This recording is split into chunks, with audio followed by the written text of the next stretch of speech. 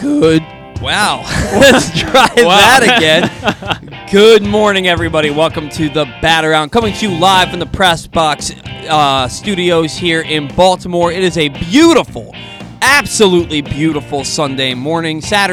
I don't know where I am. Can you turn the sound down just a little bit? I can turn the sound down a lot, actually. Yeah, I don't know why it's so loud. It might be on the computer. On the computer end, I'm sure. Yeah. Yeah. Well, anyway, welcome to the show. I'm your host, Paul Valley, voice cracking included. And here's my co-host, Zach, who's having a bit of a rough morning. Yeah, I started late. I think this might be the first time we've ever started late. We've started maybe 30 seconds late in the past, but we, for some reason, completely forgot to download the breaks. I don't know why. Zach forgot to download the breaks because he was too busy. It's all good. Talking about the softball team, the interns. We were talking about that. Yeah, he's super excited about Towson women's softball. It's a good opportunity. For me. It's a good opportunity. It's a great opportunity. Doing a little bit with analytics, some blast motion data, pretty cool. Hey, the bat around's got to come first, man. The bat around is coming first because I'm here right now. They're currently running a camp there that I could be, but I'm here. So hey, the bat around is coming first. Your education and you furthering your future. Is that a thing? Furthering your future? That sounds like a right word. You enhancing your future prospects is more important than the bat around. I do love the show. You love the show. We're happy to have you here, but you got to do what you got to do. I understand. No big deal. Anyway. Orioles have extended manager Brandon Hyde. We all saw this coming, right? We knew that there were rumors that it was a 3-year contract that he signed in prior to 2019 with an option for 2022. It sounds like now it's more so an extension through at least the 2022 season that was actually signed earlier in the year, and it just came out now. I don't know why. Not sure what the sources are doing inside the warehouse right now. We need this information to get out a little quicker. I don't care. Like, whatever. It's honestly so meaningless that. But, we knew he's coming back. Right, next year. We knew one way or the other whether it was the option extension. I don't know if I really agree with the extension. I don't know. I think we knew it was going to happen. It makes sense because look, Brandon Hyde he's fine. I'm not a big Brandon Hyde guy, but he does the job that he's here to do. He manages the team. I don't know how well, but I don't also know if there's a guy who can come in here and do it better. I don't really think there is. You look at Buck Showalter. He led the 2018 Orioles, who had guys like Manny Machado, Jonathan Scope, Kevin Gausman. They won 47 games. So Brandon Hyde, probably has done a lot better than some other guys could have. But I don't know why, and we don't know how long the term of this extension is, but I don't know if he's earned, say this was to be 3 years, I don't know if he's earned that. Yeah, I got to roll my eyes at that. Because how could he have earned anything? Yeah. How could he have lost anything? Well, that's what I'm saying. He has no talent on this roster. He has never had talent on this roster. You have... I was on the Full Count Chaos podcast the other day, and we were talking about, and realistically, he has 4 players. He does. He has 4 players who have had good seasons. And Trey Mancini's had a mediocre I don't disagree season. with you. My point is just that if you give him a little bit of a shorter extension, and then if you maybe extend him through 2023, you say, and you see what he does with a team that you expect to be more competitive, then you can make your decision. We don't know how long the extension is. All we've been told is it's through next season. Right. But at a minimum. Yeah. And right? he also wouldn't comment on his status at all. Right. So it's... Look, they've probably had conversations about this behind the scenes. Sure. He's probably been like, hey, look, you got to give me talent. Yeah. You got to give me something to work with. And he's right. He's right. He has nothing. This dude goes out there. You can see it on his face. You can see it on his face every game, what this is doing to him. I can't help but feel bad for him a little bit. I can't help. Yeah. I look at this team, and I look at this roster, and I say to myself, if I'm Brandon Hyde, and I get it, he's a first-time manager. Yeah. I understand. And you're taking over a completely rebuilding from scratch ball club. At this point, you got to sit down behind closed doors with Michael Elias and be like, and with ownership, because ownership's got to be there for these conversations. You got to give me talent. This is I can't. This is not doable. You have to imagine that the weight on Brandon Hyde from losing over 100 games per year is a lot more than the weight on Mike Elias. Mike Elias probably doesn't really care or notice. No, I think that he cares. Does he though? Because he invested what, $2 million into the team in the offseason, which is fine. That's what they were supposed to do. But I don't think that you can be part of a team that loses this much. Good point. Okay, yeah, and not care. Yeah, but I think that There's a certain level of Brandon Hyde who cares about his players so much he wants to see them win. I think that with Mike Elias, the care is there, but he's willing to put that aside because for the bigger purpose, for the bigger picture, right? I don't have a problem with that. I have a problem with it after this year. They can't be this bad again. This has to be the last year where they're the worst team in baseball. I can't disagree. It has to be. And look, and Mike Elias, well, first and foremost, the Orioles lost last night 8-5. They had a 5-3 lead in the ninth inning. Tyler Wells comes in for the save, faces one batter, exits with an injury. The Orioles are dropping like flies. Yeah, they're dropping. DJ Stewart's out for the year with knee surgery. Tyler Wells' season is probably over. Tanner Scott's season is over. Matt Harvey's season is over. Jorge Lopez's season is over. Jorge Mateo's season is over. Ramon Urias' season is over. They are dropping like flies. Yeah, it's. I guess if there's any time for this to happen, it's 2 weeks before the end of the year. Yeah. Not even 2 weeks before the end of the year, but it is what it is. Guys wear down. I'm really shocked, and I wouldn't be shocked at all if this happens soon. I'm really shocked Trey Mancini is still playing. I kind of feel like he needs to be shut down. He looks pretty tired to me. They're not going to shut him down. They probably won't because Trey doesn't want to be. Because Trey doesn't want to be. He wouldn't want to be. Right. Trey wants to be out there. There's no way they could convince him to sit out the last 2 weeks. But Trey hasn't looked good in about a month and a half, maybe longer. Yeah, maybe the power has completely been zapped, and it's not entirely surprising. We talked about it before this year. We said, look, I don't know how a guy coming off chemotherapy, which we know how much it does to guys and brings them down energy level and fitness-wise and all of that. I don't know how a guy's going to play a full season, and we talked about this, how would his body hold up? We went extensively into this in the offseason, and now we're seeing that his power has been zapped. He's still hitting above 250 somehow. And the OPS is still decently high. And 21 home runs to end the year with that, it's not awful. I'll take it. Yeah, but I mean, there's no but. There's no but.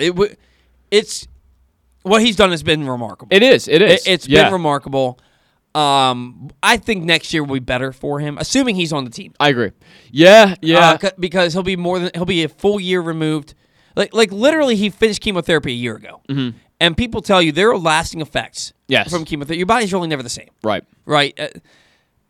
Trey Mancini getting back 250, 21 homers this year. What, like 70, 75 RBIs? Yeah, came in second in the home run derby. Yeah, I mean, we forget that too. It's been a good year for Trey. It has. Nobody can fault him for being tired. Hit his 100th home run of his career this year. So nobody can fault the guy for being tired. No. Now somebody who's not tired, Cedric Mullins. No. And he should be tired, carrying the team on his back all year. His back should be killing him. Yeah. Hit his 30th home run. It took him 2 weeks, but he got to his 30th home run last night.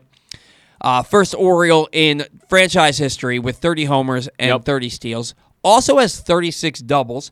Also has 5 triples. He is the 12th player in history. In the history of the game, only the 12th player to have a 35 double, 30 homer, 5 triple, 30 steal season. Wow. I didn't know that. The last player to do it was Mookie Betts. A guy that was optioned to Double-A 2 years ago. Optioned to Triple-A. Well, Triple-A and then Double-A. And then demoted to Double-A 2 years ago. Is a top 5 player in the game this year? Yeah. I would say he's maybe higher than that. He's not going to win AL MVP. Because no, of course he's not. His team they're not going to win 52 games. The team he's on, but look, Cedric Mullins has had a remarkable season. You look at the past guys who have gotten 30 seasons. I saw a tweet about it yesterday. You're looking at guys like Mike Trout, Mookie Betts. These are the kind of guys that put up 30 seasons. Not Cedric Mullins. Not, one of the shortest players in baseball who 2 years ago was struggling to hit like 230 at Double-A. This is unbelievable to see where he is, and it's incredibly exciting. It's incredibly exciting to see that the Orioles have a player that just had a 30 season. It's the first in Orioles history, and if you look back, it's not entirely surprising. Most of the Oriole greats are not speedy guys. You look at guys like Frank Robinson, you look at Brooks Robinson, Cal Ripken. None of these guys were known for stealing bags. I'm a little bit surprised Brady Anderson never did it. But Brady in 1993 hit 23, 24 home runs, and he stole 50 bags. Yeah. And then in 1996, he hit 50 home runs and stole like 26 bags. Yeah, so a little bit surprising it never happened for him, but it was close. Yeah, for sure. It was close a couple of times. 30 home runs. I mean, Brady never hit more than 24 home runs other than the 50 home run season, which is just an anomaly, and we won't get into that. But look, what Cedric's done is absolutely phenomenal. Yes. If he was on even a 500 team, if he was playing for I don't know, what's a team? If he's playing for the Mets. Or the Reds, or yeah. Well, the Reds have been in playoff contention for the last few months. They're not going to make it. Fair. But if he was playing for the Mets or the Reds, he'd be an MVP candidate. Mm-hmm. But he plays for the Baltimore Orioles in the league worst 49-105 record. So yeah. Now, getting back to Mike Elias. Made some interesting comments during the game last night. He did. He said that the Orioles are open to Grayson Rodriguez and Adley Rutschman starting the 2022 season on the Major League roster. Let's expand on this a little bit. I'm beginning to believe that the Orioles could be more active this offseason than people think. I would agree. I'm beginning to believe that because let's look at this. They announced the Brandon Hyde extension. Mm-hmm. I can't imagine Brandon Hyde saying, Let me get my brains kicked in again. Exactly. Brandon Hyde's not signing an extension if he doesn't know that Mike Elias is going to try to put talent on this field. Right. Between that and then the conversation with Chris Davis that led to his retirement, saving the Orioles a ton of money last year. The comments Elias made a couple of months ago about possibly spending as soon as this offseason. The impending arrival of Adley Rutschman and other top prospects. And I've said this for months. You can't expose those prospects to this brand of baseball. You can't. There's no way you can do that. To Elias alluding to the fact that we could see Grayson and Rutschman as early as day one next year. And to me, these are signs that the Orioles are switching their emphasis. That the Orioles are switching the emphasis to the Major League roster. Because honestly, look, the rebuild didn't start in earnest until 2019. Yeah. But the Orioles on May 10th in 2017 were 22-10. They had the best record in baseball. Yeah. They finished the season with 75 wins. Yep. Right? 75 and 87 that year. Or was it 77 and 85? I think it was 77 and 85. Yeah, 77 and 85. It was. Then you go to 2018, they're going for it. They sign Cashner, they sign Cobb, they sign Tillman, and they win 48 games. Yeah, that was fun. Right? That was fun. They sell they sell all their best players. Everything. They sold everything. And they basically got nothing for them in return. Correct, yeah. Like, nothing for anybody. Bruce Zimmerman, but he's been hurt half the year. You know what? We haven't even talked about this in a while. It's been a while since we covered these trades, but when I look back on these, why were the Orioles trying to acquire guys that were so close to the majors? Because they had to know they were so far off. This rebuild was going to take a long time. They acquired guys that were already like 23, 24. I would have been acquiring 18-year-olds. Get guys who could that's the difference between Michael Elias and Dan Duquette. Yeah. Dan Duquette was used to running the Red Sox. Right. Who were always competing. Right. And then the 2012 to 2017 Orioles that were in contention every year. Right. They made those trades based on like they would have been competitive in 2021. Right. They made those trades like that. Because a guy like Yusniel Diaz would have been like 25 this year if he had, panned out. Right. So you look at I just completely lost my train of thought. Well, we're talking about we're still talking about the trades. Oh, right. But so the rebuild started in earnest in 2019, but you were bad in 2017. Yep. You were abysmal in 2018. Yep. You're terrible in 2019. 2020, the 25 and 35. Anomaly. They were anomaly. Well, it's not an anomaly because let's look at this. They weren't eliminated from the postseason contention to the last week of the season, to the last 5 Correct, games. yeah. Right? They finished 25 and 35. Yeah. They started that season 12 and 8. This year they started 15 and 16. Had a nice little run to start the year, and then they fell apart. That team last year, over 162 games, would have lost 105 to 110 games. You're right. They just start quicker than they end They've up. been starting quicker the last 2 years. They would have lost over 100 games last year. This year, you're going to lose 110 games. You look at this team, and while the rebuild's only been going on since 2019, they've been losing for 5 years, and they're going to lose more than they win next year. That's what's going to happen. Yeah. Right. Yeah. But when you have Grayson Rodriguez, who's going to be on the roster, when you have Adley Rutschman, who's going to be on the roster, when you have Kyle Stowers, who's going to be on the roster, this team, there's an influx of talent coming through the farm system that's going to make their way to the major leagues. At some point next year, I believe you're going to see Jordan Westburg. Yeah. Yeah. Definitely. I believe, if not next year, then by opening day 2023, you're going to see Gunnar Henderson. Gunnar getting promoted to Bowie. I don't believe we've covered this yet. Maybe we have, but we covered it a little bit last show. See, that to me tells me Mike Elias is trying to expedite this thing as much as possible. Gunnar Henderson, for being honest, he did really well at the end of his tenure at Aberdeen, but he wasn't amazing there. The numbers are fine; they're not incredible. But he got promoted based on batting .280 over like the final month. Exactly, right? That's what I'm saying. And then he got to Bowie, and he's played okay. He's played okay so far. He had a homer in this championship series. You know what I mean? And it used to be Mike Elias would say, "I want our top prospects to spend a year at each level." And then you see Kyle Stowers promoted through 3 different levels.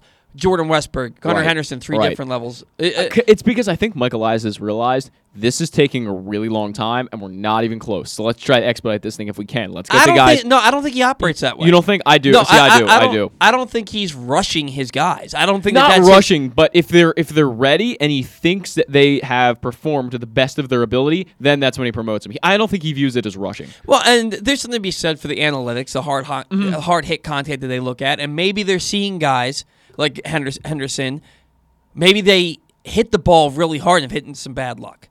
You know what I mean? Maybe maybe they're seeing, he's batting .218, but his batting average on balls in play is really low because he's hit a hard line drive right at the shortstop. Something like that. So we don't really know how that works.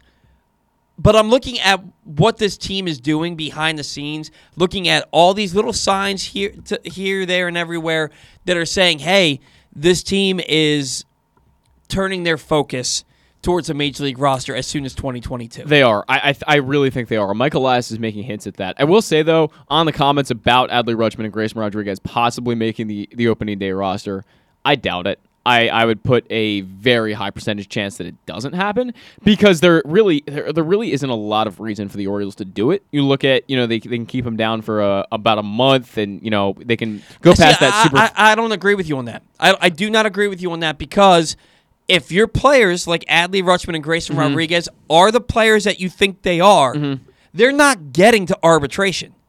They're getting extended. You're going to buy out their arbitration years. You're going to extend them. And Adley, if he gets that extra year, he's a 30-year-old catcher. To me, the Orioles, though, do not have a history of large extensions. And even though it's Mike Elias, it's still the Angelos family. It's still the same ones giving out these extensions. So, and that's not saying I'm not saying that's what I would do. Chris Davis got 6 years, got 7 years, $161 million. Adam Jones got 6 years, $85 million. But how afraid are they going to be after signing that Chris Davis extension? Then get out of the business. Then get out of the business because you can't operate like that. So I'm not Peter Angelos. You'd like to think that the sons learn from the father's mistakes. Yes. Because Peter Angelos signed Albert Bell to a huge contract, and it really did not work out. No. He signed Scott Erickson to a 5-year contract that definitely didn't work out. Yeah. Signs Brian Roberts at a 4-year, $40 million contract. He plays in less than half the games over those 4 years. He ran this team scared. But there's also the argument to be said that he would go out then and he did what Buster Olney wants this team to do. And can you do me a favor and can you text in? And we're running a little long here with the intro, and we're going to get him in just a second. But he did what Buster Olney wanted, trading for Sammy Sosa, going out and getting Miguel Tejada, Javi Lopez, and Rafael Palmeiro prior to the 2004 season. He did what Buster Olney wanted to do, and it showed in the standings because the Orioles were not they were bad, but they weren't bad enough that you were like, this is the worst team I've ever seen. Big payroll does not always equate to wins. And speaking of Buster Olney, he's back at it again. He's back. With another tweet saying that the first person to buy season tickets for the Orioles for 2022 will have spent more money on the 2022 Orioles than the Orioles themselves. Buster, just go away. Just go away. Yeah. He does this for clicks. He does. He's getting into that Stephen A. Smith category where you just say what you Who do they both work for? Yeah, that's true. ESPN. That's true. I didn't even think about that. It's true. Skip Bayless was known for this too. Yeah. Now Skip Bayless has his own show, and it gets clicks, it gets viewership, it gets people like you and me talking about this. He loves this. I'm sure he loves that we're talking about him right now. Yeah, if he's tuning into the bat around, he's got a grin from ear to ear because we're talking about him exactly on our show. Yeah, it's and he really doesn't deserve to be talked about. Yeah, but the comments that he's making are simply pointless. Listen, Buster Olney, the point he tried to make He basically said the Orioles are going into 2022 with $0 on their payroll. But first of all, Buster, you can't field a team with $0. Like, it's not going to end up that way. I hope he realizes that, right? Like, it's not like the Orioles are not going to pay at least $540,000 to each player because that's around the minimum salary. They have to do that. You can't go in with a zero payroll. So that just makes the tweet pointless, number one, right? They're going to pay guys in arbitration. They're probably going to give a guy like Trey Mancini $7 or $8 million, wherever he falls on that scale. It's pointless to me to say, oh, they have a zero payroll because they won't. They won't. That's not how this works. You can't go in with a zero payroll. What? Yeah, like, it's so weird. We know this. Right. You know what I mean? But it's his point is that the Orioles are tanking. They're not trying. Blah blah freaking blah. What else is new, Buster? We know this. This is not new to Orioles fans. But it was we okay. Understand. It was okay when the Astros did it. Sure. Yeah. You know what I mean? Yeah, it was fine. Look, we gotta get Stan on the line. Mm-hmm. It's just the fact that we even have to pay him attention. It's a really tired argument. And it's a really tired thing that he's putting out there, and he's getting the attention for it. So he won. Buster Olney, you won. You got us to talk about you got us to talk about your tweets on our show. You got hundreds and hundreds and probably thousands of quote tweets of people confused at what your tweet even meant. But hey, that's what he wanted. Yeah, if you're confused, I mean, whatever. Like, just the tweet made no sense. It really didn't. It made no sense. You it was can't just him have trying to further his point that the Orioles aren't trying. Right. But right. By the way, he used Madison Bumgarner signing with the D-backs. No, I saw that. Madison Bumgarner has a 5.02 ERA as a D-back. Yeah, that's not good, guys. Like that's not. They signed him to an $85 million deal, and you're telling me that's a good thing? That was a smart move by the D-backs. When he was clearly done in San Francisco. Clearly, he was terrible. He was terrible. He was clearly, and he's horrible now. He hasn't been good in 3 or 4 years. No, he hasn't managed to stay healthy except for. No. Has he been healthy this year? Right. So good job, D-backs. You spent money, and now you have the same record as the Orioles. It really sounds like you're saying D-bags. D-backs. Diamond backs. Gotta really. The diamond backs. Gotta get that C in there. We gotta call Stan. We do. Let's get Stan on the line. But the whole thing is really, Buster, keep that energy, bro. Keep that same energy in a couple of years when the Orioles are back in contention, one of the better teams in baseball. Because there's no guarantee. I'm not guaranteeing that the Orioles are going to be one of the best teams in baseball by 2024, 2025. But I believe that they will be. I believe that they will be. You look at the farm system, you look at the talent that's coming through, and you look, I fully believe that Mike Elias and this front office will spend money on this Major League roster, and good money on this Major League roster, when the time comes for them to do so. When adding to the Major League roster and spending big money and acquiring veteran free agents and veterans through trades when it's appropriate. And it could be appropriate sooner than later. You look at the 2012 to 2016, 2017 Orioles, and they had a payroll in the middle of the pack. They were spending $160 million on their roster. It's the fact that people think that the Orioles aren't going to spend money when it's time to spend money, you're not paying attention. You're just not. So I know that we've been stressing patience, and we've been telling everybody trust the process. That process is playing out right before your eyes. And yeah, the Orioles have been bad this year, but they're getting better. Maybe not on the field, maybe not the results on the field right now, but you look at guys like Cedric Mullins and Ryan Mountcastle and John Means, and then you have Adley coming next year, Grayson and Kyle Stowers. Excuse me. You look at these guys, there's talent coming. The team's going to get better. They're getting better. All you have to do is look at the minor league system. And that's, I don't know what else to tell you. They're going to spend money. They're going to be better. Guys like Buster Olney and John Heyman, who are saying that the Orioles are bad for baseball. You're bad for baseball. You know what I mean? Like, keep the same energy 2 to 3 years from now when the Orioles are good again, because I don't want to hear you jumping on the bandwagon talking about how good this team is and how they're so talented, because you weren't willing to ride with it when they were this bad. So, hey, look, Zach, what's going on? So Just hang up this phone. Yeah. So Stan got on. He said, I called him 3 times. He answered the 3rd time, and he said, give me 60 seconds. So I don't know. I'm not entirely sure. Okay, well... I'm not entirely... So I was just kind of sitting there waiting. So I don't know. Yeah, we'll see if he calls back. He'll call back. Yeah. He's going to call back. We'll see if he calls back. And when he does, we'll get him on. We're going to have to severely shorten his segment. Yeah. In the meantime, let's start sounding off a little bit. Okay, let's do it.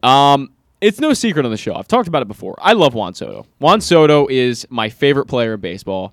And definitely my favorite player is not an Oriole. So I said at the beginning of the year, I went on my own podcast, my personal one, and I said that Juan Soto is the best player in baseball. I agree. And people went after me. Like, people are like, oh my God, have you seen Mike Trout? And I'm like, yes, I've seen Mike Trout. But Mike Trout, for 10 years. By the way, just missed basically the entire season. He's out for the year. He's done. Yeah. Juan Soto is the best player in baseball. He's not only an incredible hitter, he's an incredible fielder. The guy's not fast. He really isn't. But if you look at his outs above average, he's like the 90th percentile. He's an incredible fielder. The guy gets incredible jumps on the ball. He does everything well. He's a 5-tool player to the max. He is. You just say he's not that fast. He's not that fast, but the guy does well. He's able to move around in the outfield, which makes it a tool for him. He somehow isn't that fast, but he makes it work. The guy is, to me, is a 5-tool talent. He's not that fast, but he makes it work, if that makes any sense at all. It works. His outfield jump is like in the 100th percentile. You go on his Baseball Savant page, Baseball Savant, I don't know how to say the word. But anyway, everything is in like the 80s. Did you just tell me to say the word? No, I said I don't know how to say the word. I thought you said say the word. But anything from around 85 to 100th percentile, Juan Soto was there. He's basically in the red, which is as good as you can get in almost every category. If we look across Juan Soto's year, players with 30-plus hits, 25-plus walks, 5 or fewer strikeouts, and a 20-game stretch. Mel Ott, Charlie Keller, Ted Williams, most recently Juan Soto. That's a perfect example of how good this guy's been. In the month of September, which is just ridiculous, Soto's hitting .473. He's got a .608 on-base percentage, an .838 slugging percentage. This is the month of September. It is September 25th. This is a large sample size of numbers in September. 35 hits, 26 walks, 7 home runs, and 2 stolen bases. He has 7.3 WAR this year. This guy had between 20... And he missed time. Didn't he miss time? He missed time. And he started off the year badly. He did not have a good start to the year. Badly for him, right. If you look at his 2020 numbers, they were definitely a lot better. But between 2020 and 2021, he has 171 walks and only 112 strikeouts with an 1,053 OPS. He has like 125 walks this year. Yes. Walked 4 times last night and scored 3 runs. I believe he's at like 137 walks now, which is... Oh, wow. Insane. Yeah, I believe he broke a nationals record. The guy is the best player in baseball. He's better than what Bryce Harper's done. He is almost 2 more. Oh, there's no question he's better than Bryce Harper. He's not going to win MVP because this system that the team has to be good. Stan wants me to call him back, so I'm gonna go try to grab him again, and we'll see that if it works out. You can talk about Juan Soto. All right. Well, the reason that the Nationals were okay with letting Bryce Harper go is because of Juan Soto. Juan Soto is. I picked him to be National League MVP this year. He's the best hitter in baseball. He's got the best eye in baseball. He and Bryce Harper are up there amongst the best batters' eyes in all of baseball. Zach's whole point, is that he believes that Juan Soto should be the National League MVP. And the numbers are there. However, his team's bad. His team is not good. The Nationals underachieved the first half of the year. They sold at the deadline, and they're a last-place team. Juan Soto's 7.2 WAR makes the Nationals a 4th-place team instead of a 5th-place team. Bryce Harper, who is your likely MVP, despite the fact that the Phillies may not make the playoffs, his 5.5 WAR is the difference between a playoff race and a subpar season for the Phillies, who are honestly having a subpar season anyway. But the fact that they're in playoff contention at this point is solely because of Bryce Harper. He's put the team on his back. And that's why Bryce Harper's going to win the MVP. It's why Juan Soto's going to finish top 3, but he's not going to be the MVP. If the Nationals were a wild card team, if they were leading the division, Juan Soto is unequivocally your MVP of the National League. But right now, he's not. He'd have to have a 30 WAR in one season, which is impossible for the Nationals to be a relevant team. And there's been there has been MVPs that were on the last place team in the past. Mm-hmm. You look at Cal Ripken, MVP in 1991. There you go. It was an 11-win season. He was an 11-win player, and it's the greatest the greatest season by a shortstop in the history of the game. When you transcend the game like that, you have the greatest season in the history of the game at your position. You're the MVP. Mm-hmm. Juan Soto's having a great year. Mm-hmm. He's having a great year. He is never going to sniff what Barry Bonds did from 2001 to 2007. No. Barry Bonds one season had he had more base hits. He got on base more than he had at bats. Yeah. He got on base more than he had at bats. And intentionally walked like 75 times. Yeah, he had like 250 like walks in a season. Yeah. Nobody's getting close to that again. No. Right?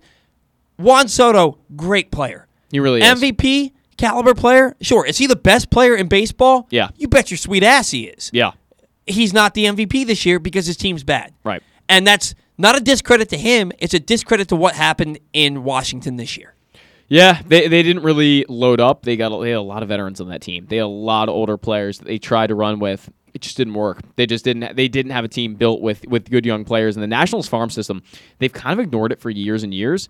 And it really came to be one of the worst farm systems in baseball. I think they were ranked 30th by about every major publication. They went out this year. They revitalized it. This farm system now for the Nats, pretty good. They've got guys like...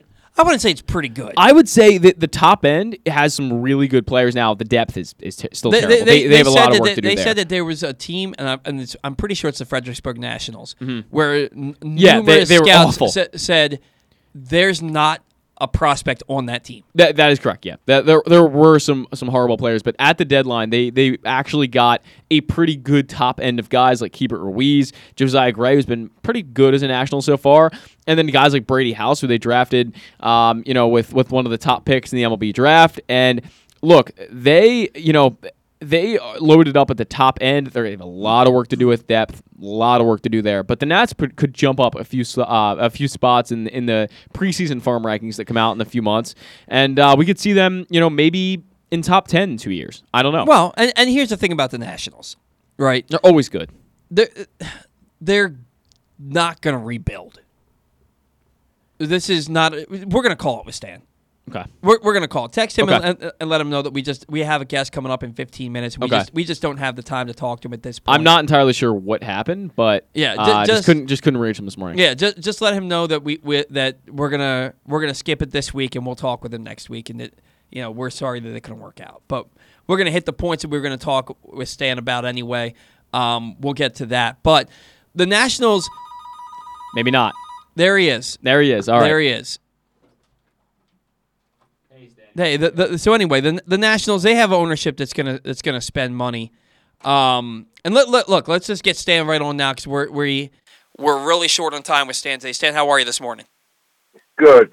What's going on? Not too much. What was going on your end? Was there some phone difficulties or what's happening there? I do not know. I said I was ready, and then somehow the phone hung up. Oh. Zach we were getting to a dead air point. No big deal. We're happy to finally get you on here. Real quick here, Stan. Zach was talking about how he thinks Juan Soto should be the National League MVP because he's the best player in the world. I agree with him. He's the best baseball player in the world right now. However, Juan Soto's team, the Nationals, they're terrible. And his 7.2 WAR, that doesn't make them a playoff team. It makes them, without him, it's the difference between being a fifth-place team and a fourth-place team. Is basically even with Juan Soto, the Nationals are a last place team. Whereas you look at Bryce Harper, without Bryce Harper's 5.5 WAR, the Phillies aren't even sniffing the playoffs. And that's why Bryce Harper is going to be the MVP this year. Whereas, in my opinion, Juan Soto will be top 3. Maybe he is the MVP, but not this year. Well, I've always felt that there needed to be 2 awards. The most valuable player in the league is Bryce Harper. But what is he, so with his incredible season, what are they, 4 games over 500? I think they're 2 games. Yeah, they're not. They've really struggled. Yeah, so, the Phillies are not a very good team either. They're most likely only going to make it if Atlanta collapses, which is quite capable of happening. Mm-hmm. But to me, the best player in the league this year has been Juan Soto, and that's why I think there needs to be a separate award, for best and most valuable player. Yes, I felt that a long time. I mean, Cal Ripken's second MVP was kind of meaningless too, Well, and that's what I was just saying to Zach, that Cal Ripken in 1991, the Orioles were a last place team, but Ripken put up the best season in the history of the position. He had an 11 win season, and when your season transcends the game, that's when you're the MVP despite your team having a terrible record. Juan Soto, for everything he's doing, this has been done before, and pretty recently. He's having a great year. He is the best player in the game. He is the best player and should be the most valuable player, but when your team's not good, you're not going to get that recognition. Which I feel that's not fair, but that's the way the system works. It's not fair, but it's the way the system works. Most valuable, he's a difference between last place and last place. Yeah, you're right. Now look, I was 5 years old when Ernie Banks won the first of his back-to-back MVPs, and the Cubs were in last place both seasons, and he won back-to-back MVPs. Yeah, it has vastly different kind of criteria back then. Definitely. So. Yeah. Now, Brandon Hyde, it was announced that he signed an extension that at least goes through next season, Stan. We pretty much knew this was coming. It was more so, though, that we thought that he had a 3-year deal with an option that was picked up. But it's been said that he signed an extension. How are you feeling about this extension? Is this you've said that you want Brandon Hyde to stay? I haven't really read anything about it. I heard it mentioned, I think, Thursday night on the post-game press conference. Is it just an extension of 1 year? That Brandon Hyde would not allude to. He would not talk about it. He said he wouldn't comment on it, but that he's happy to be back next season. Right. So, I think it is what it is. I mean, I guess it's sort of a backhanded extension in that case. It's like, yeah, we know we gave you a pretty poor product to deal with. We like how you're dealing with it. But we want to reserve the right to see who's available next year. So, with that in mind, if they're giving him the extra year, with the Chris Davis retirement, and then Mike Elias saying a couple of months ago we could start spending as soon as this offseason, and then with the comments last night that that they're open to the idea of Grayson Rodriguez and Adley Rutschman starting the year on opening day on the Major League roster. I feel like there's little signs here and there, Stan, that say that maybe the Orioles will spend a little bit more or maybe make some savvy trades this offseason that nobody really sees coming. Do you think that there are signs for that, or you still think it's going to be a lot of doom and gloom next year? I don't quite know how you would read that they're going to make some savvy trades. I mean, how would you be able to see that now? I'm not saying that. I said little signs. It's not a big neon marquee that's telling me, "Hey, we're gonna do this." Just little hints over and over that Mike Elias comes on the air and says one thing or another, and it kind of makes you feel. I think it's pretty clear they've got to do something, not just to win ball games. They really have a dual purpose, it seems like, next year to me, is to win ball games and to win fans, and currently what they're putting out there now does not by any way, shape, or form serve the purpose of winning fans back over. Right. Yeah. Now do you look at this as more so then? So, like this year, the Orioles didn't spend any money basically on free agent pitching going into 2021, and they were really banking on their rookies taking a step forward as far as their starting rotation. So, is this more so, hey, we're trying to get the fans back? You could see Grayson Rodriguez and Adley Rutschman, but not much else in 2022. Do you think that that's more so what this is? I'm not entirely sure. I haven't sat with Mike Elias in a couple of years. I haven't really got the ability to foresee exactly how he's thinking now. Fair enough. It's quite clear that they've done a very good job at padding the organization with a lot of good prospects, but how that's going to translate in 2022. I don't think they just suddenly win because of Grayson Rodriguez and Adley Rutschman next year. And I think bringing Grayson Rodriguez to the major leagues, I won't call it a major mistake. I don't think they should do that next year. Well, I don't think that I mean, when he had a pitch count limit of 85 this year, he barely got over 100 innings this year. I don't think that you can ramp him up to be in a starting rotation from start to finish for the Baltimore Orioles next year. I think that you'll see him pitch a month or two at AAA, dominate, and then he'll get here to finish out the season. And they're going to limit him again. He'll have 5-inning starts, maybe the occasional 6-inning start if his pitch count is down at Norfolk. But you're absolutely right, Stan. Bringing him up to start the year next year, it's nice to say to the fans, but I don't see it as being the smart move to start. It's not the correct thing to do next year. And I think you're sort of on the pace I'm on. I would see him pitching 60, 70 innings at Tidewater next year, and then hopefully he's capable of pitching another 60 or 70 innings. Yeah. At the major league level. We can all agree that he'll be in the majors next year. I just don't think it should be the start of the year. Now, some guys who could be here to start the year next year, Keegan Aiken and Mike Bellman. I did a guest spot on a podcast the other day, and I was asked about these guys. Aiken doesn't appear to have elite stuff, Stan, but he has a 4.46 ERA over his last 8 outings, which isn't great, but on this pitching staff, it is. And now done for the year, unfortunately. And now done for the year with core surgery. How do you think the Orioles view guys like Keegan Aiken and Mike Bellman, who really only has 2 pitches? How are they viewed by the Orioles moving forward? I'm not entirely sure. You know, the danger again. I've been around baseball in the media for 40 years, and I would say I really learned a pretty significant lesson under Buck Showalter is to be wary of making judgments on players in spring training and in September. And I would say that Keegan Aiken showed a lot of moxie, and somehow to be able to cobble together those performances was impressive. And I get the fact that a couple of them were against, the Yankees or Toronto, so good teams. I'm just wary of guys that do it then, but on a Tuesday in June are going to go 2 1/3 and give up 7 runs. Yeah.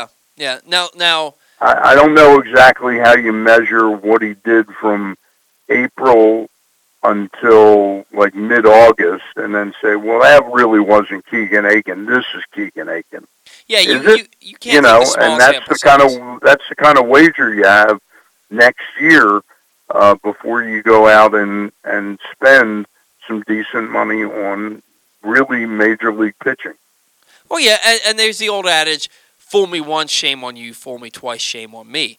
If the Orioles move into next spring thinking Keegan Aiken's a part of this rotation like they did this year, they're setting themselves up for failure, which... Yeah, I don't think he can be counted on. Yeah. I think it's encouraging, and that's great, and you'll have a lot of depth in the organization if you go out and sign 2 veterans, starting pitchers, and then suddenly you've got Keegan Aiken still looking good in spring training.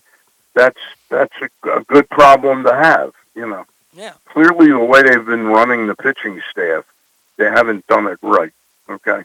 Yeah. Because the pitching on this team for 3 years has been horse bleep, It really has been. Yeah. Been an insult. Now, Stan, the Orioles have had a black hole at third base all year. Kelvin Gutierrez has come in and he stabilized the defense. The glove has been really good. He's been really good defensively. He can't hit. He's hitting, 207 at the major league level. Moving into next year, what are the Orioles going to do at third base? Is it going to be Gutierrez because of the defense behind a young pitching staff? You're not signing Chris Bryant. Eduardo Escobar probably priced himself out of Baltimore. What are the Orioles going to do with third base? That's a darn good question, and I don't think I'm going to give you a very satisfying answer today. If you're adding Rutschman to the offense, and you can believe that Hayes will be sort of what he's been, and Santander is what he is, they again, with the position players, they've got tricky problems. It's a nice story that Austin Hayes has put together, but again, he's put it together from basically mid-August till the end of the season. Which is what he does every year. Yeah. Well, I wouldn't even say he's done close to what he's done this year. Right. Aside from murdering me in fantasy baseball by driving in 38 runs and hitting 13 home runs since I traded him. 2.9 more player now. Exciting. What's that? He's a 2.9 more player now. So really, that's he's put up a remarkable 6 weeks. But again, the point of the question is about third base, and Gutierrez is a very good defender, terrible offensive player. Yeah. But well, so I don't know what you do. They're clearly not going to go out and spend a gigantic sum of money on a third baseman. Yeah, they're so not. Maybe you can get a veteran. Maybe you can get a veteran infielder that can play some third, that can give you respectable offense, and you keep Gutierrez around, as a backup player and a defensive replacement late in games. Maybe that's what they do. Maybe they end up saying what you said earlier. We'll just go with defense this year at a key position like that. Yeah, I think that there's going to be a lot of emphasis on defense next year, and maybe that's where Gutierrez fits in as a defensive player because you have such a young pitching staff. Stan, I'd love to talk to you more. We are up against it. We have Paul Fritschner coming up in a matter of minutes. I'll see you next week, guys. Absolutely. Sorry for the difficulties. Have a great weekend. That's all right. Bye-bye. That was Stan the Fan Charles joining us for his weekly segment. Next week, hopefully, we don't have the same difficulty so that we can have a longer conversation. I had a ton of questions for Stan. It's crazy because Zach commented before the show started that this was the longest list of questions I've ever had for Stan. It was quite long. And then, sure enough, it's the one time we get him for 10 minutes. Yeah, next time. Anyway, so Stan the Fan Charles has two great shows for you every week. And like everything else in the world, they're happening over Zoom. Every Monday night, Stan and former Orioles pitcher Ross Grimsley visit with a different guest from the world of baseball. And every Wednesday night, Stan and Gary Stein chat with a different newsmaker from the world of sports. This week, Stan and Ross went over the late stages of the baseball season, while Stan also caught up with Loyola basketball coach Tavares Hardy. Find it under the videos tab at facebook.com/PressBoxSports or at PressBoxOnline.com. Coming up this Monday night, Stan and Ross will have their rescheduled chat with baseball legend Bill the Spaceman Lee. Stan's weekly shows are brought to you by C3 American Exteriors. Find them at c3america.com and call C3 American Exteriors to get roof and siding repairs for the cost of your home insurance deductible. Don't let the insurance industry get one over on you. Call C3 at 410-401-9797. That's 410-401-9797, or go to c3america.com for a free analysis. Before we get a break, hey Zach, give me your best car salesman pitch and try and sell me a RAV4. I will do so. Make the most out of every day in a Toyota RAV4, available in hybrid or gas-only models. A RAV4 can get you where you want to go in style. Check out biotoyota.com for deals on new RAV4s from your local Toyota dealer today. We're going to get a break. Sold. That first sip. That first bite. Start your day off right with a delicious breakfast at Royal Farms. Choose from a fantastic selection of fresh Royal Farms breakfast sandwiches and top it off with a rich hot cup of the freshest coffee in the world. At Royal Farms, breakfast is available day and night. It's the freshest breakfast in the world. Real fresh, real fast. Royal Farms.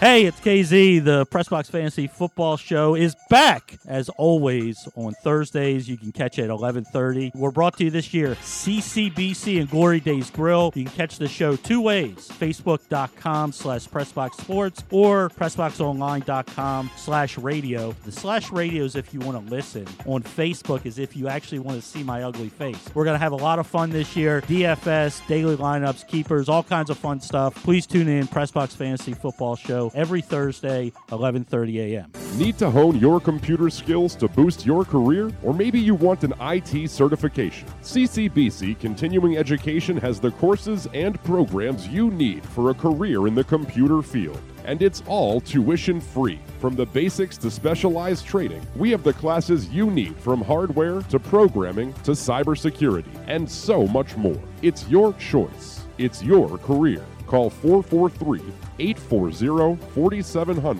or visit ccbcmd.edu/computer training. Glory Days Grill's popular Oktoberfest menu is back, and it features their delicious chicken schnitzel, 2 chicken cutlets, hand-breaded in herb panko and pan-fried until golden brown, served with mustard cream sauce, mashed potatoes, and roasted vegetables. Their menu also includes your favorites like the Oktoberfest Brewer's Platter, Brewer's Sausage Sandwich, Prussian Pretzel Rolls, Slam Dunk Pretzels, and Apple Cobbler. All of these meals pair well with their many Oktoberfest beers and Angry Orchard on draft. Dine on their patios or in their dining room, or order online at glorydaysgrill.com and pick up your favorites to take home. Glory Days Grill has been proud to serve the community for the last 25 years. Thank you, fans. If it's happening in Baltimore sports and beyond, it's happening on Glenn Clark Radio. New Baltimore Ravens wide receiver, Rashad Bateman. Thank you, I appreciate it. Patrick Queen. Appreciate y'all. Trey Mancini. Thanks for having me on, guys. He is Kevin Zeitler. Thank you. Very happy to be a part of this. Ravens kicker Justin Tucker. Thanks for having me. Adley Rutschman. Absolutely. Thanks for having me on. John Angelos. Thanks a lot. Good to be with you. Ryan Mountcastle. Thanks for having me on, guys. Marlon Humphrey. Thank you. Quarterback for the University of Maryland, Talia Tungavailoa. Thank you guys for having me. He is J.K. Dobbins. Thank you for having me. I had a great time. The great Ray Lewis. Always good to be on. Dickie V, Dick Vitale. Glenn and Kyle, 2 diaper dandies. He is Mr. Cal Ripken Jr. Good chatting with you. Glenn and Kyle are live Monday through Friday, 10 a.m. to noon, and archived anytime. Watch Facebook.com/PressBoxSports and listen to PressBoxOnline.com/radio.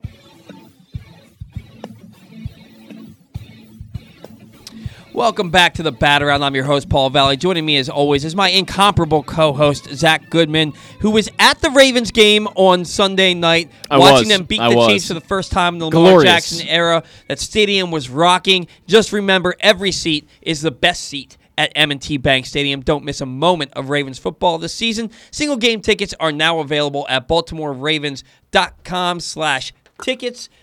But now, joining us, play-by-play man for the Bowie Baysox, we have Paul Fritschner on the line. Paul, how are you this morning? Well, Paul, that was a very intimidating list of guests that you just go, from Cal Ripken and all of them, and then all of a sudden it's Paul Fritschner. Not our show. Not our show, fortunately. Oh, go ahead. No, Glenn gets everybody. He does. He gets everybody. There's not a person in the world of sports that Glenn doesn't have in his Rolodex. It's actually pretty impressive. Paul, you've been on Glenn's show, right? I thought you were talking to me. Yeah. Other Paul. Yeah. Yeah. It's incredible. You guys do a great job. Well, thank you. We're not to Glenn Clark level yet, but we're on our way. Paul, Bowie just played in their second consecutive Northeast Championship Series, falling just short again for a Double-A title. Tell us about the experience of calling Bowie Baysox games this year.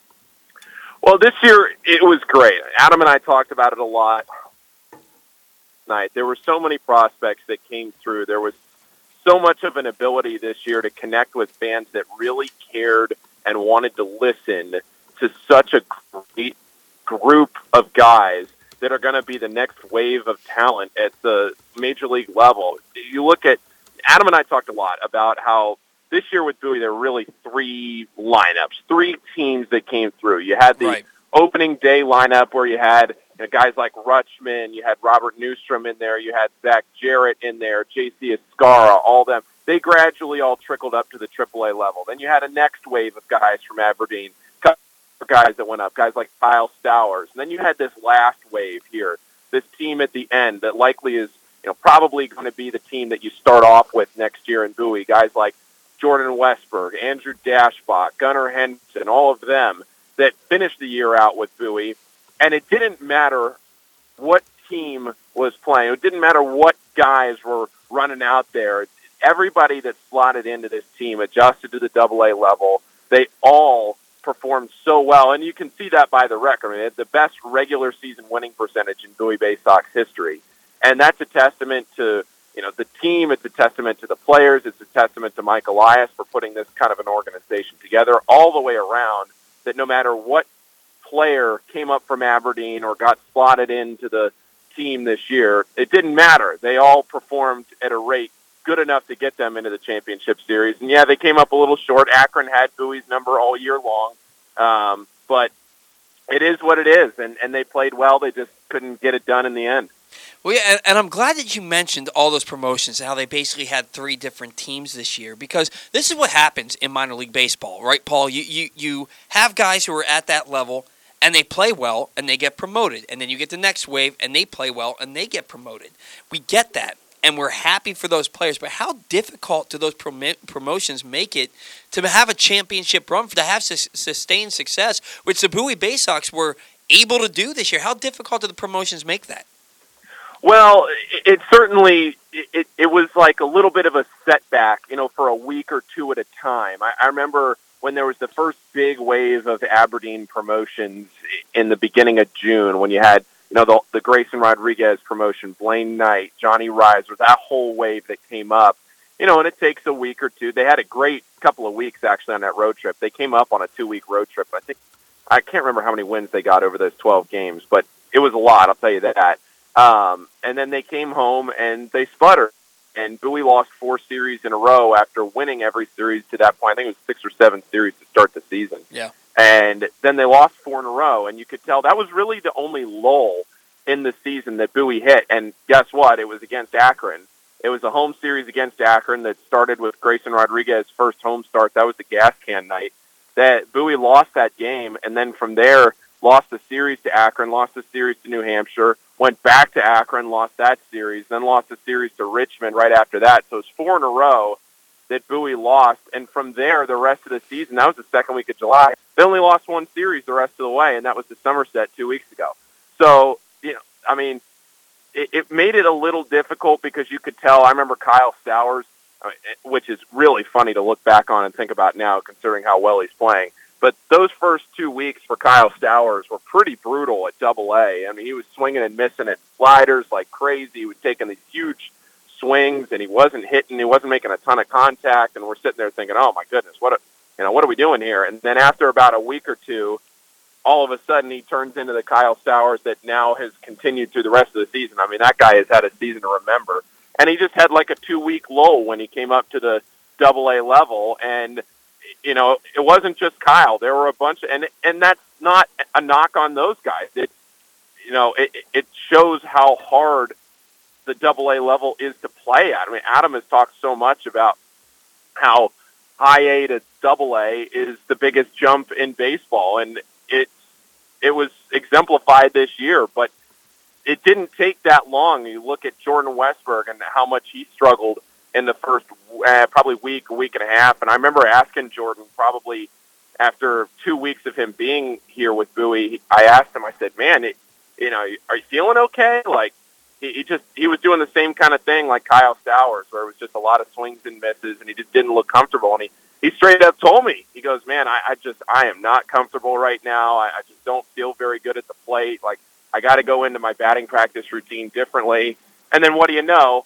Same thing as everybody else. After that week and a half or so at Double-A, he goes on an 8-game hitting streak, and at the top of the lineup, he's the reason Bowie really had a surge there the last 3 weeks. So it was really fun to watch all these guys perform. Yeah, it's you mentioned guys like Jordan Westberg, you mentioned Kyle Stowers, and Jordan Westberg.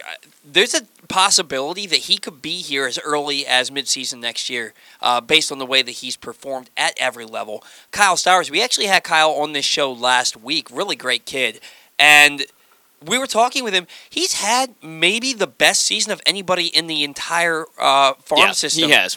What he's done this year has been absolutely incredible. What's it like to call games where you have guys who are clearly top-level talent playing day in and day out?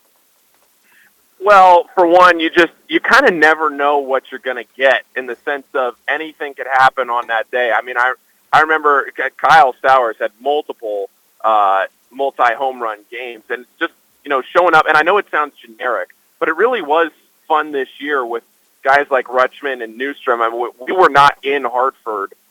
We were still broadcasting remotely for that home run that Newstrom hit that went 476 feet, I think, that made SportsCenter, left the yard, all that. I mean, the Orioles have placed such an emphasis on power hitting because you think, okay, well, if you get a double and another double or a double and a single, it's a lot easier to score a run with 2 hits than it is with 3 straight singles. And so you show up to the park, and every day you're watching these majestic home runs. And Bowie scored over 41% of their runs this year off the home run. Wow. That is an incredible number. That is a crazy number. I mean, that number really should be down in the low 30s maybe, and Bowie was up above 40.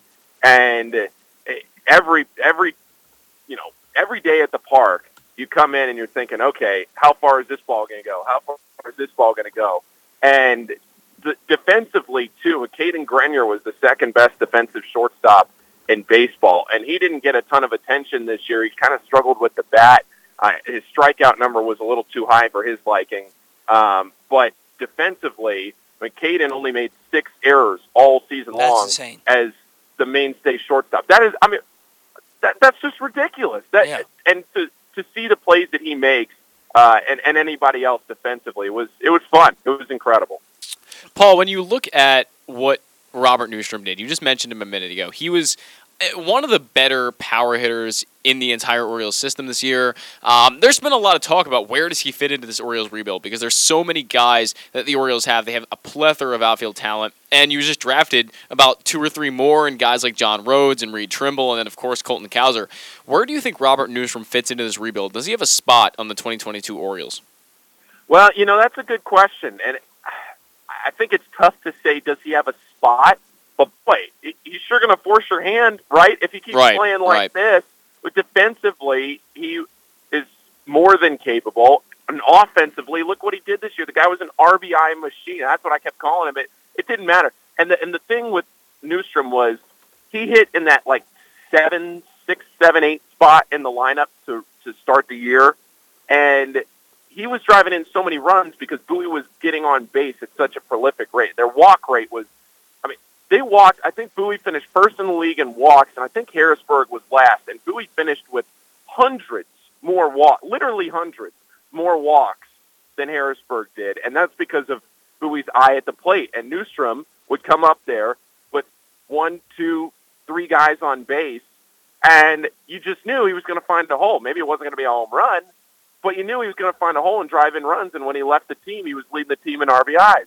And he goes up to AAA, boom, what does he do? He just picks up right where he left off. So on the Newstrom side of things, if you're going to keep playing like that, at some point, you're just going to force their hand. And long-term at the major league level, that's going to pay off. Now, is it with the Orioles? Who knows? Because like you said, there is just so much talent there, and there are so many guys that they're grooming to want to be everyday outfielders for the long haul. But, you look at some of the guys that are on the Orioles right now that weren't the big-name prospects that have really made their names for themselves, and they found time, they found space, and now here they are contributing, and Newstrom could be one of those guys. He's not going to light up your name on the prospect lists anywhere, but he's sure going to, like I said, force your hand at the major league level if he keeps putting up these numbers, and he's showed consistency all year to be able to do that. Yeah, it's funny that you say that because I was watching. There was a game about a week or so ago, and the Tides were down. I think they were down a run. They were down 5-4 in the 8th inning. Rutschman was on second base. There's 2 outs, and Newstrom's at the plate. And I was like, Newstrom's coming through here. He's gonna, yeah. Right. And he ripped a ball into the left center field gap for a double, drove in the tying run. The Tides ended up winning that game, I believe. And you're absolutely right. He comes up to the plate, and you just know that he's going to come through for this team. And that's an incredible talent. The Orioles are absolutely loaded in the outfield in this farm system. It's going to be exciting to see who ends up being on this roster because you pick them. There's so many guys that can impact this ball club. Now, Bowie, Paul, again, they were just playing for the championship. They lost to Akron. You mentioned that Akron had their number all year. Last night, Drew Rom pitched his tail off. 5 innings of shutout ball with 7 strikeouts. They had a 5-0 lead going into the 8th inning. And then the Baysox bullpen gives up 6 runs, 4 in the 8th, 2 in the 9th for the walk-off championship win for Akron. How devastating was that loss last night? Well, the thing that I was talking about on the air as we closed out the game was that the really disappointing thing to me, outside of how well Drew Ron pitched, not being able to get the win in that game. I mean, he finished the season on a 19-inning scoreless streak, including 5 perfect innings in his start before against Altoona. The guy was untouchable over the month of September. Well, really all year. I mean, he led the organization in wins with 11. Drew had a great season.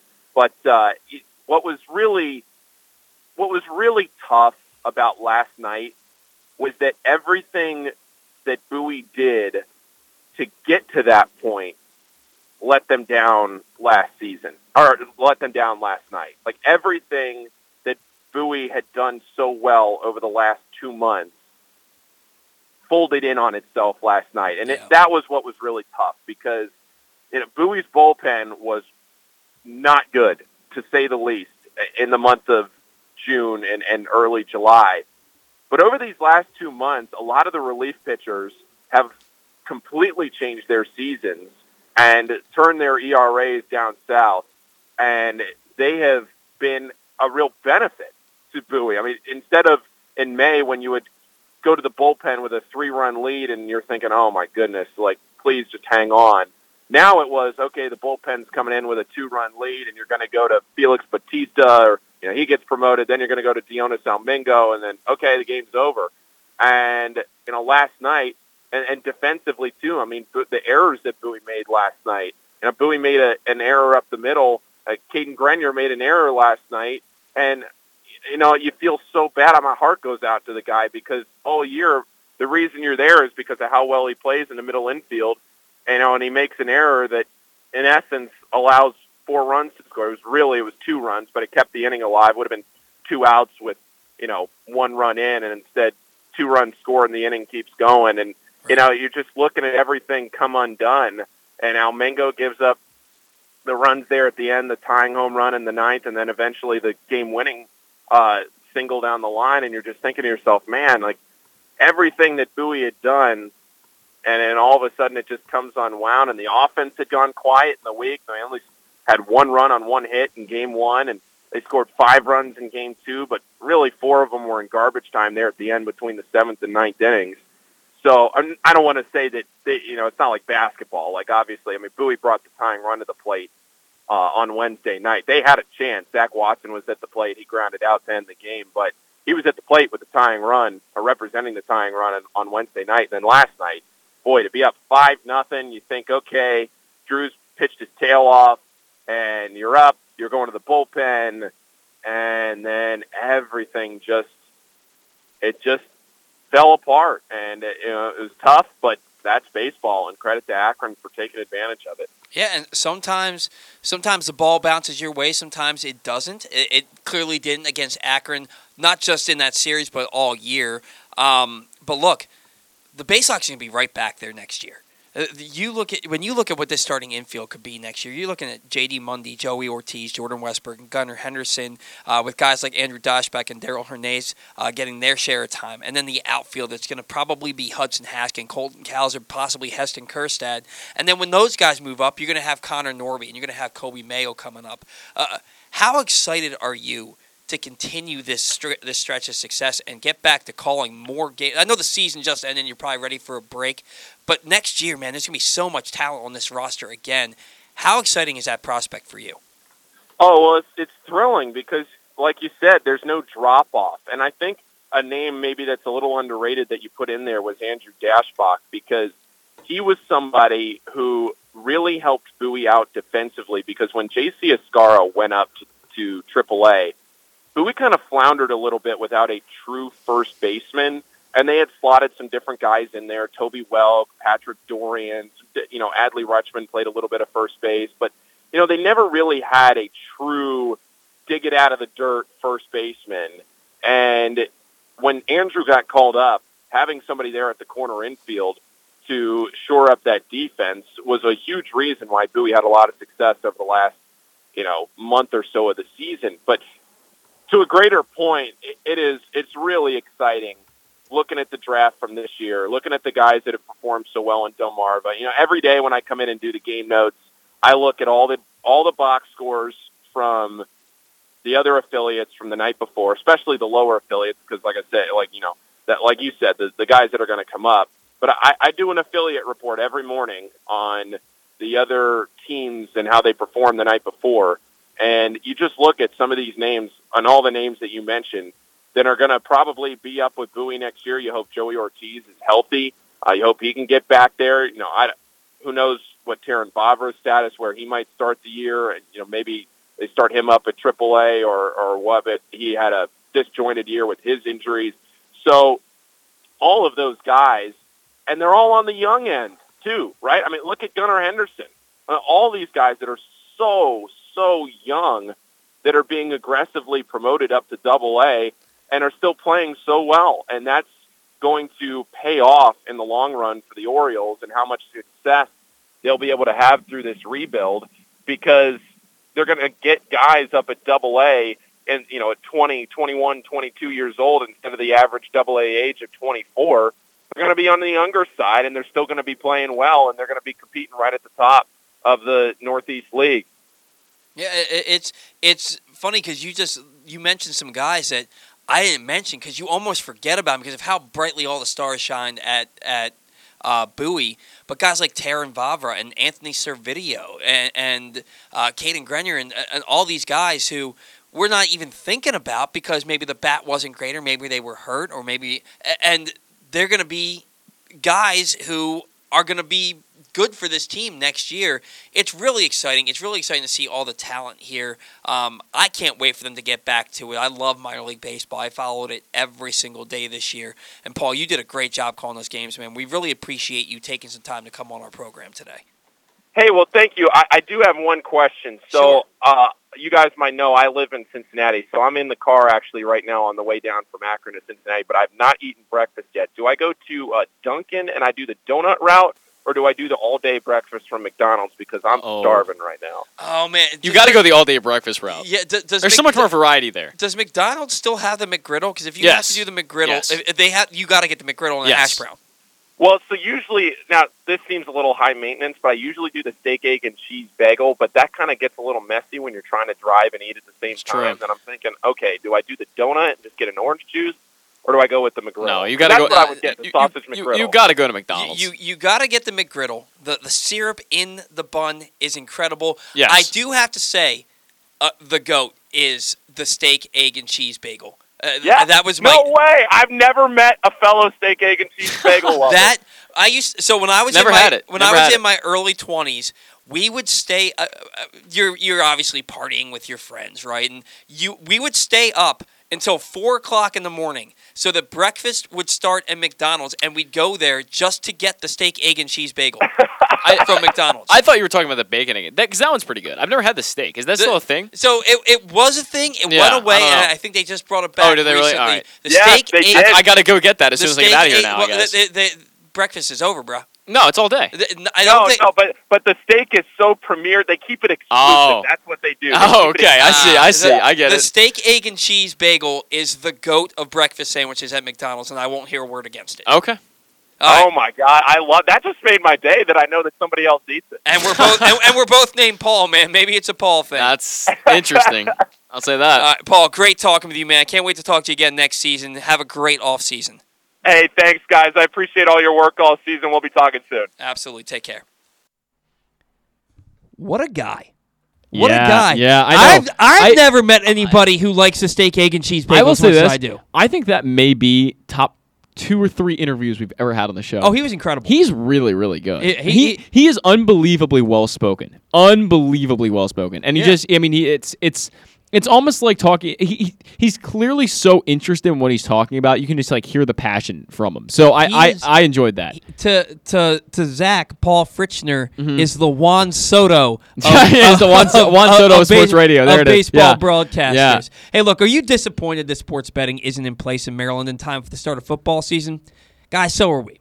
But if you want to win some money on football, you can do it legally. And we're going to give you some free money to play with thanks to our friends at Underdog Fantasy Football. Go to UnderdogFantasy.com or download the Underdog Fantasy app, deposit $10, and use the code PressBox, and we'll give you $10 free to play with. Underdog not only has daily and season-long fantasy contests, but also prop bets and fun parlay games where you can win every week this season, and it's not just football. There are plenty of baseball contests on Underdog too, so go to PressBoxOnline.com/fantasy, click on the Underdog logo, deposit your $10 and get your $10 free, or use the code PressBox at UnderdogFantasy.com and have fun winning money with PressBox and Underdog. And don't forget to join us every Thursday at 11:30 a.m. for the PressBox Fantasy Football Show with Ken Zales. KZ will help you set your lineups and find deep sleepers that might still be on your waiver wire to help you win your matchups. It's all brought to you by CCBC, the Maryland Department of Transportation, and Glory Days Grill. That's the PressBox Fantasy Football Show with Ken Zales every Thursday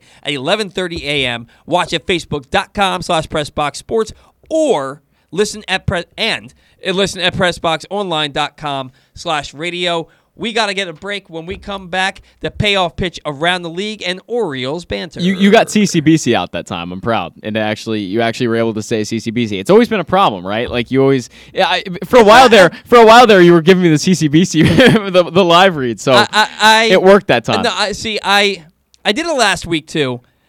I have a little bit of a lisp. It's not overly noticeable, but I have a little bit of one. So when combine it comes all the out letters, as CCBC, I don't want to sound like Mike Tyson doing it. So it's an effort to say it with as little lisp as it was possible. good. It was good. Well, thank you, sir. We got to get a break. We'll get back to you with Orioles banter next.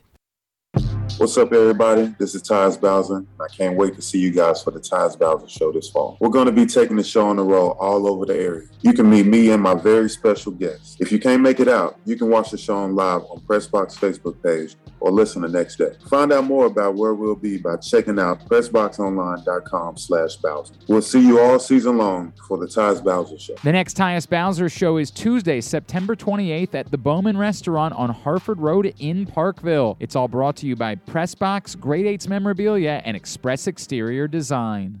C3 American Exteriors is the area's best and most trusted roof and siding specialists. C3 is also an insurance adjuster's worst nightmare and a homeowner's dream come true. With all of the bad weather, chances are you have some roof and siding damage. Call C3 American Exteriors now to get your roof and siding repairs for the cost of your deductible. Don't let the insurance industry get one over on you. C3 guarantees a 48-hour rapid response. Call 401-9797 or go to c3america.com for a free analysis. Glory Days Grill's popular Oktoberfest menu is back, and it features their delicious chicken schnitzel, 2 chicken cutlets, hand-breaded in herb panko and pan-fried until golden brown, served with mustard cream sauce, mashed potatoes, and roasted vegetables. Their menu also includes your favorites like the Oktoberfest Brewer's Platter, Brewer's Sausage Sandwich, Prussian Pretzel Roll, Slam Dunk Pretzels, and Apple Cobbler. All of these meals pair well with their many Oktoberfest beers and Angry Orchard on draft. Dine on their patios or in their dining room, or order online at glorydaysgrill.com and pick up your favorites to take home. Glory Days Grill has been proud to serve the community for the last 25 years. Thank you, fans. That first sip. That first bite. Start your day off right with a delicious breakfast at Royal Farms. Choose from a fantastic selection of fresh Royal Farms breakfast sandwiches and top it off with a rich hot cup of the freshest coffee in the world. At Royal Farms, breakfast is available day and night. It's the freshest breakfast in the world. Real fresh, real fast. Royal Farms. The biggest pro wrestling stars today and all time all have one thing in common. You've heard them on Jobbing Out. Matt and Nick Jackson, the Young Bucks. Thanks for having us, man. Appreciate it. Adam Cole. How are you guys doing today? Matt Riddle. Yeah, man. Thanks, man. The champ, Drew McIntyre. Oh, thank you for having me. The great Ron Simmons. Damn. Keith Lee. Appreciate you guys having me, man. Bill Goldberg. My pleasure. Charlotte. Thank you so much for having me. Mick Foley is with us. This is the greatest name for a wrestling show I've ever heard. MJF. I'm glad you're happy I'm on this show because I'm freaking miserable. Le champion. Chris Jericho. Le champion. AJ, Aaron, Brandon, and Glenn are talking pro wrestling every week on Jobbing Out. Find it at PressBoxOnline.com/radio, iTunes, and SoundCloud.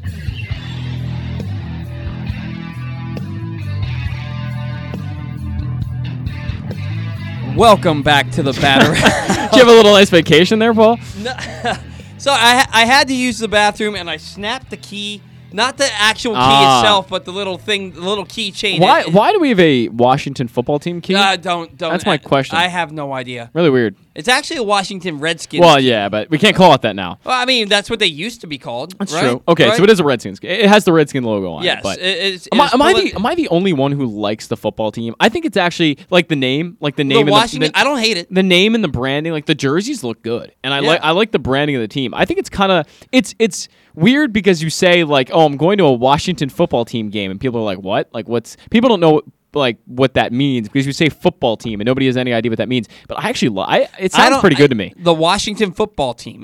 It's like they are the. Washington football team. And they're going to change the name by next year. They will, but I like the jerseys, What do you think they're going to be? Are they going to be the Warriors? Are they going to be the Red Wolves? So there was one that I really liked, and I can't remember what it was. It was like there was like 8 of them that they came down to. But we can talk about that at the end of the show. I'll give my I don't care. I'll give my football team name recommendation to Washington. You know what though? I do.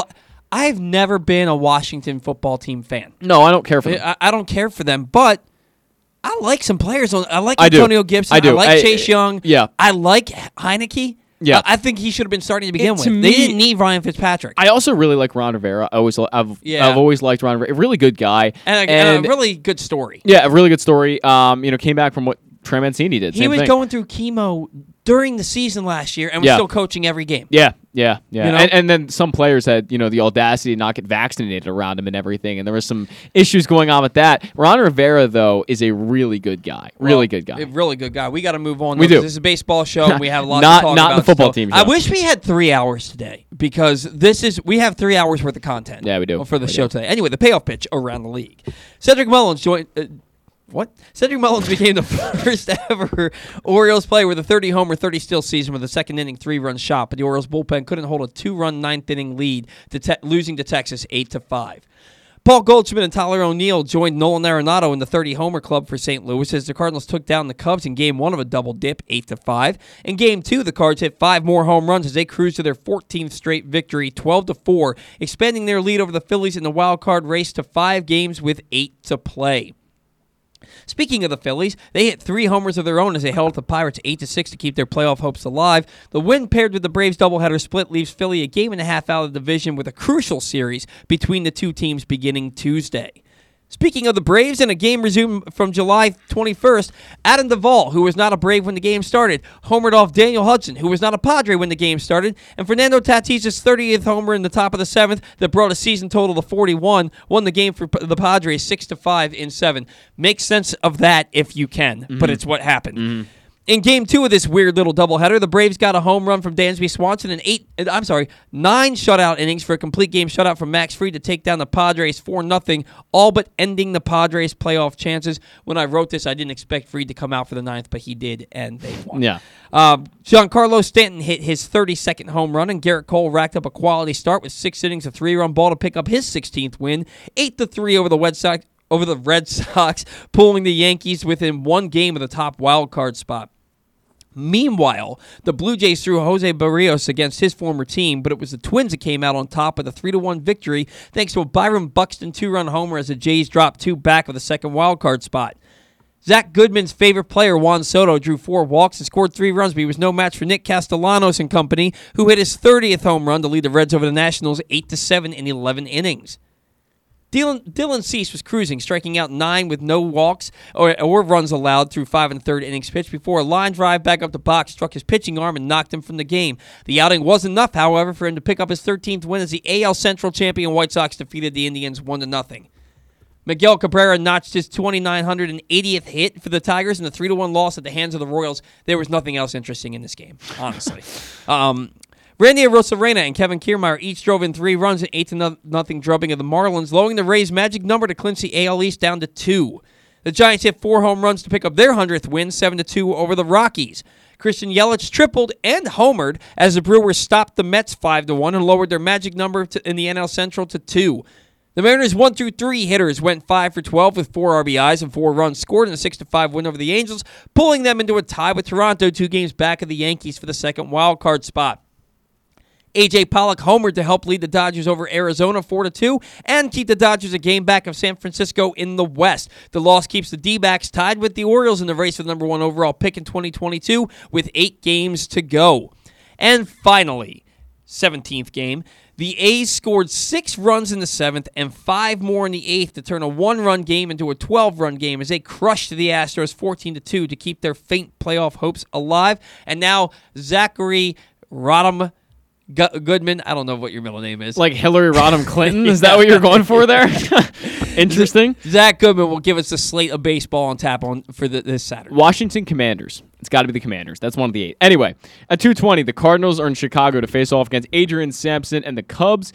At 4 p.m., the Phillies, they look to stay in the playoff race with a game against the Pirates. The Astros and the Athletics, they have a matchup where Framber Valdez and Shawn Manaea take them out. Pretty good pitching matchup right there. Classic Red Sox-Yankee battle as former Oriole Nestor Cortez battles Nick Pivetta. At 6 p.m., the Tigers look to climb closer to 500. They're really close, which is shocking to me, against the Kansas City Royals. Florida battle of the Rays and the Marlins, Sandy Alcantara versus Shane McClanahan, another really good pitching matchup right there. At 7 p.m., the Rangers try again in Baltimore as they face off against your Baltimore Orioles in the first 30-30 man in Orioles history, Cedric Mullins. The Nationals, their Great American Ballpark, to take on the Cincinnati Reds. John Gant takes on Robbie Ray in the Twins-Blue Jays matchup. The Mets, they're in Milwaukee as Corbin Burns takes on the vet Rich Hill. The Padres, they're in danger of going 500 in the coming days. They'll host the Atlanta Braves.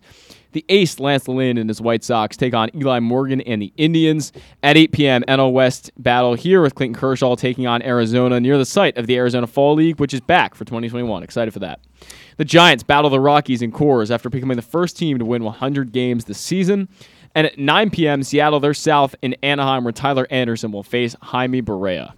Jaime Barrea. That's how you say it, right? Jaime? Yeah. Jaime. That's right. Jaime. That's right. Is it Jaime? Yeah, Jaime. Jaime Barrea. Jaime. I was close. Jaime Barrea. But 100 wins for the Giants, by the way. Yeah, unbelievable. Unbelievable. They had 72 wins, I think it was, in 2019. Yeah. The blueprint for the Orioles, maybe? I don't know. Yeah, maybe. Anyway, before we get to Orioles banter, every Monday through Friday, Glenn Clark and Kyle Ottenheimer bring... Sorry, Zach's making me laugh. Glenn Clark and Kyle Ottenheimer bring their pragmatic and irreverent approach to Baltimore sports via PressBox's Glenn Clark Radio. Watch the show at Facebook.com/PressBoxSports. Listen at PressBoxOnline.com/radio. And you never know who might pop up on GCR. This week, the guys caught up with Ravens offensive lineman Kevin Zeitler, defensive back Brandon Stevens, Ravens legend Lionel Jelly Roll Dalton, who just got a kidney transplant. Good for him. Yes. Saving his life. And Maryland defensive end Greg Rose. Find those interviews today and more today in the Glenn Clark Radio Week in Review feature at PressBoxOnline.com. And just want to remind you that once again this season, PressBox's Project Game Day is the destination at halftime and postgame for every Baltimore football game. You want to talk about the game without all the nonsense, coach speak, and fluff of your typical show? Then you tune into Project Game Day. Glenn Clark is with you at halftime, and he's once again joined postgame by your favorite analysts. Check the NFL chicks of Rita Hubbard, Ken Zales, and more. Rita joins Glenn tomorrow after the Baltimore-Detroit matchup, and you can watch the show at Facebook.com/PressBoxSports and listen at PressBoxOnline.com/radio. PressBox is Project Game Day, every game day, presented by Glory Days Grill and Window Nation. That was an awful read, and I apologize. Anyway, we only have about 10 minutes. We do. We got to make it quick. So we gotta move here. Orioles banter. If you were GM of the Baltimore Orioles, Ben Palmer, who's a fantasy writer, I believe he's fantasy sports writer. Mm-hmm. You can follow him at Ben J. Palmer on Twitter. He put up a post yesterday asking Twitter users to tell what they would do this offseason if they were the Orioles' new GM and hated tanking. I thought this was an excellent idea for Orioles banter, so I took it and I ran with it. Hating tanking. Okay, so I've got to try to compete this year. Yeah. So this is what I would do if I were the Orioles GM and tanking was thrown out the window. First, I'd be realistic, and I'd say we're not signing any of the top 5 shortstops. Mm-hmm. We're not going to do that. The youngest is Carlos Correa, 27 years old. He's going to command a 10-year, $300 million contract, and I'm not giving him that. I'm not giving Carlos Correa I don't disagree. I don't think he stays healthy that often. Well, the problem is, too, when you give out these max contracts, they rarely ever work for very long. Yeah, you're paying for the first 5 years. Right, and maybe not even that. Sometimes you're paying for the first 4. So it's pretty brutal after that. The Orioles, they have... Look, a prospect is simply that, a prospect. Yeah, they're a prospect. There's no guarantee. Yeah. But you have to have faith in Jordan Westburg and Gunnar Henderson. Everything they've done this year has shown to me that they're going to be quality big league players. Yeah. And when they get here, you're paying them the league minimum. Right. To be potentially... For a couple years. To be potentially Trevor Story and Corey Seager. Right. So I'm not giving out 10 years, $300 million to any of these top 5 shortstops, and they're all going to command that. With that in mind, I'm re-signing Freddie Galvis to a 1-year deal. Okay. What he brought, veteran leadership, his teammates loved him. Everybody loved Freddie Galvis. He hits .250. He doesn't strike out a ton, doesn't walk a ton either, but he plays good defense. He hits .250, has some pop. That's the guy I want on my team to bridge the gap until Henderson and Westburg are here in 2023. Okay. And if Henderson and Westburg don't work out, then I can always go back into the free agent market and sign somebody, or I can make a trade for somebody. Sure. There's ways to get people here where it doesn't have to be Carlos Correa or Marcus Semien or Javi Baez. You know what I mean? Then I'm signing Marcus Stroman. And either Eduardo Rodriguez or Zach Davies. Stroman would command a large salary. This is very true. But what he brings to the clubhouse and the talent and swagger that he brings on the field are worth his weight in gold. This would be my only big free agent splash of the offseason. I'm giving $20, $25 million a year to Marcus Stroman. So here's the problem I have with that. And I'll let you finish first, and I'll explain. All right, Davies and Rodriguez at this point in their careers are, $8 to $12 million pitchers? Sure, yeah. Right? Yeah. But solid number 3 or 4 pitchers on a good staff. They slot in nicely behind the rotation that now includes John Means, Marcus Stroman, and at some point Grayson Rodriguez. Adley Rutschman is my opening day catcher. And we talked about this earlier. He's major league ready now. And I'm not keeping him down for service time because if he's a player that I believe that he is, I'm signing him to an extension before I ever get to that point anyway. Yeah. I'm not letting this guy be a 7th-year player at 30, 31 years old. I'm not doing that. You're not going to be... I'm not going to make him wait to get his first contract until he's 30 years old. It's a disservice to the player. It's a disservice to the fan base. And it's going to prevent other guys from wanting to come here because they feel like you don't even take care of your own guys. Right? Yeah. So Adley Rodriguez is my opening day catcher. And when he's here for a year or two, maybe even by the end of next year, I'm already extending that guy. This next one is going to be unpopular. But I'd seriously consider trading Cedric Mullins to the highest bidder. He will never be more valuable than he is right now. And if he can get you a legitimate starting pitcher and 2 major league ready position prospects, you have to explore it. You have to entertain it. This team needs a third baseman. That guy is not coming from the free agent market, where the top player is Nolan Arenado, who has a $35 million player option that you know he's going to exercise. 30-year-old Chris Bryant, who probably re-signs with San Francisco. 34-year-old Kyle Seager, who's coming off a monster season and has a club option for $20 million that Seattle will likely pick up. And Jose Ramirez, whose club option with Cleveland will almost assuredly be picked up, especially after they traded away Francisco Lindor. If I can get Manny Machado and a top 100 prospect from the Padres for Cedric Mullins, I'm pulling that trigger. I'm pulling it. And then you're looking at Kyle Stowers, Colton Cowser, Heston Kjerstad, Austin Hayes, Robert Newstrom, and Zach Watson, where you just need 3 of those guys by 2023. To me, I love Cedric Mullins. I'd rather keep him than trade him. But if Cedric Mullins can bring me back the haul that I think that he can bring me back, and he makes this team better in the long run by not being on it, I have to explore that option, right? And Baltimore would hate me. They would hate me for it. But I'm not in the business of making friends. I'm in the business of winning ball games. And if trading Cedric Mullins for top tier talent helps me win ball games, then I have to do it. I absolutely have to do it. And that's basically what I would do this offseason as the Orioles GM. All right, so I would take a bit more of a conservative route across everything. First of all, I would agree with you. I think Freddie Galvis makes sense for this team. I would bring Freddie Galvis back. However, it cannot be too much. I don't want to spend anywhere near over $2 million. I just don't want to go. He's not that player. He's a $2 million player. And I don't know what he's going to ask for. And he had a relatively successful season overall. But he got hurt for 2 months. He was hurt. I would bring Freddie Galvis back. It makes sense to me. The Orioles don't have an immediate answer at shortstop, and if you look at the rest of the shortstops, I wanted Miguel Rojas really badly. I really wanted Miguel Rojas, but team option already has been picked up, or at least, it's not been picked up yet, but they already told Miguel Rojas they were going to pick it up. He tweeted the other day, excited to be back in Miami, so he's back, unfortunately.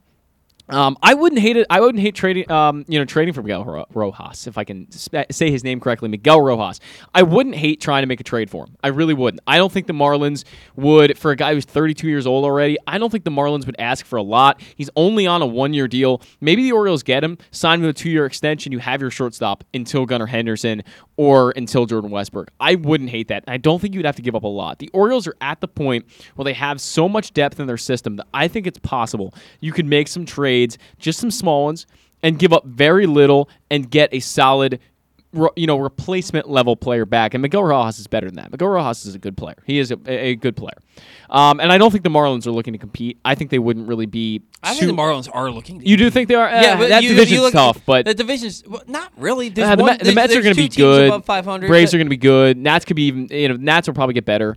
But what my point here is that Miguel Rojas is a guy that you could probably acquire for cheap, and he's solid. He's a good filler player, and I think he's a lot better than Freddie Galvis. So I would not sign Marcus Stroman because I would rather not put all my eggs into one basket pitching-wise. I would like to spread it out a little bit and get some, a little bit worse pitchers, even though I do love Stroman. He's one of my favorite players in the game. I would rather go for some guys like Michael Pineda. I think a Michael Pineda would be, maybe $10, $12 million, something like that. Makes a lot of sense. I think a guy like Yusei Kikuchi is coming off a really, really hard end of this year in Seattle. He's been completely overmatched, but he really had a great first half. He was an all-star this year. Try to sign Yusei Kikuchi because Seattle, I know, doesn't want him back. They already have basically said he's out of there. You look at a guy like Corey Kluber. Bring him in if he's cheap enough. He didn't have a great year this year. He's been okay. He threw that one no-hitter, but outside of that, he's been injured a little bit. Bring in a guy like that for, sub $10 million. I'd rather spread it out than give it all to Marcus Stroman right now. I think in 2 years, if we were talking about the same thing, I'd say, oh, yeah, Stroman's the guy for sure. But I'd rather spread it out and get talent, a little bit more of talent than, all of just in one guy, if that makes sense. Oh, yeah, that makes perfect sense. So I would also sign a backup catcher. I think the Orioles are going to non-tender Pedro Severino. They're going to. Can you turn me up a little bit, by the way? I can. I would be a little bit surprised if Pedro Severino is still in this team. So there's some solid backup options. It's not great, but you look at a guy like Yan Gomes, it's going to be tough to sign him. He's probably going to cost a little bit because he's one of the better catchers on the market. But man, bringing in Yan Gomes to mentor Adley Rutschman and having a guy who helps out the young pitching staff with good defense, and Yan Gomes is a pretty good defender, I think that makes a ton of sense to me. I think that makes a ton of sense. He's projected at market value $7.6 million, Yan Gomes. That's a little high, and that's maybe a little bit out of the Orioles' price range. But hey, again, Mike Elias said he's going to look to spend money. And I'm going to try to wrap this up pretty quickly here. But I think that generally those are the moves I would make. I would sign some starting pitching, maybe 2 or 3. I would look for a backup catcher, and then you look for your shortstop. I don't think they're solving the third base problem this offseason. I don't think they're solving the relief pitcher problem this offseason. If you can, do that in free agency, and then real quick, as far as trades go, I would also trade Cedric Mullins. If you get the right offer for him, it makes total sense. You can get a top 100 guy, maybe 2 or 3. Honestly, Cedric Mullins is a 30-30 guy who's 26 years old and has team control for a few more years. He's at high value right now. Secondly, I would trade or release Anthony Santander. So either non-tender him or trade him if you can. I don't really see a future for Santander on this team. I'm pretty tired of the non-competitive at-bats, and I know he's been injured, but that's the point. He's been injured. He's always injured. He's always injured. And I would like to see Santander moved, and I would personally probably try to trade him. And if you can get a few, Dominican Summer League outfielders that are 18, 19 years old, perfect. That's fine. The value was highest last year. You didn't trade him, even though we called for it on the show. I don't know. That's the way it works for me. So I would trade Mullins and Santander if you can, and then I'm looking at Kyle Stowers and Newstrom making a pretty immediate impact in this season. Absolutely. And while Zach gets Melanie on the line, a lot of Miguel Rojas love. But no, I really do think he's a very good player. Very underrated. Well, that's clear. That's clear. No, the whole thing with Mullins, look, guys, we know what Cedric Mullins has done. He's put up one of the best seasons in the history of this franchise. We don't want to lose Cedric Mullins, but you have to look at what a guy like Cedric Mullins today on September 25th, 2021, Cedric Mullins, his value will never be higher.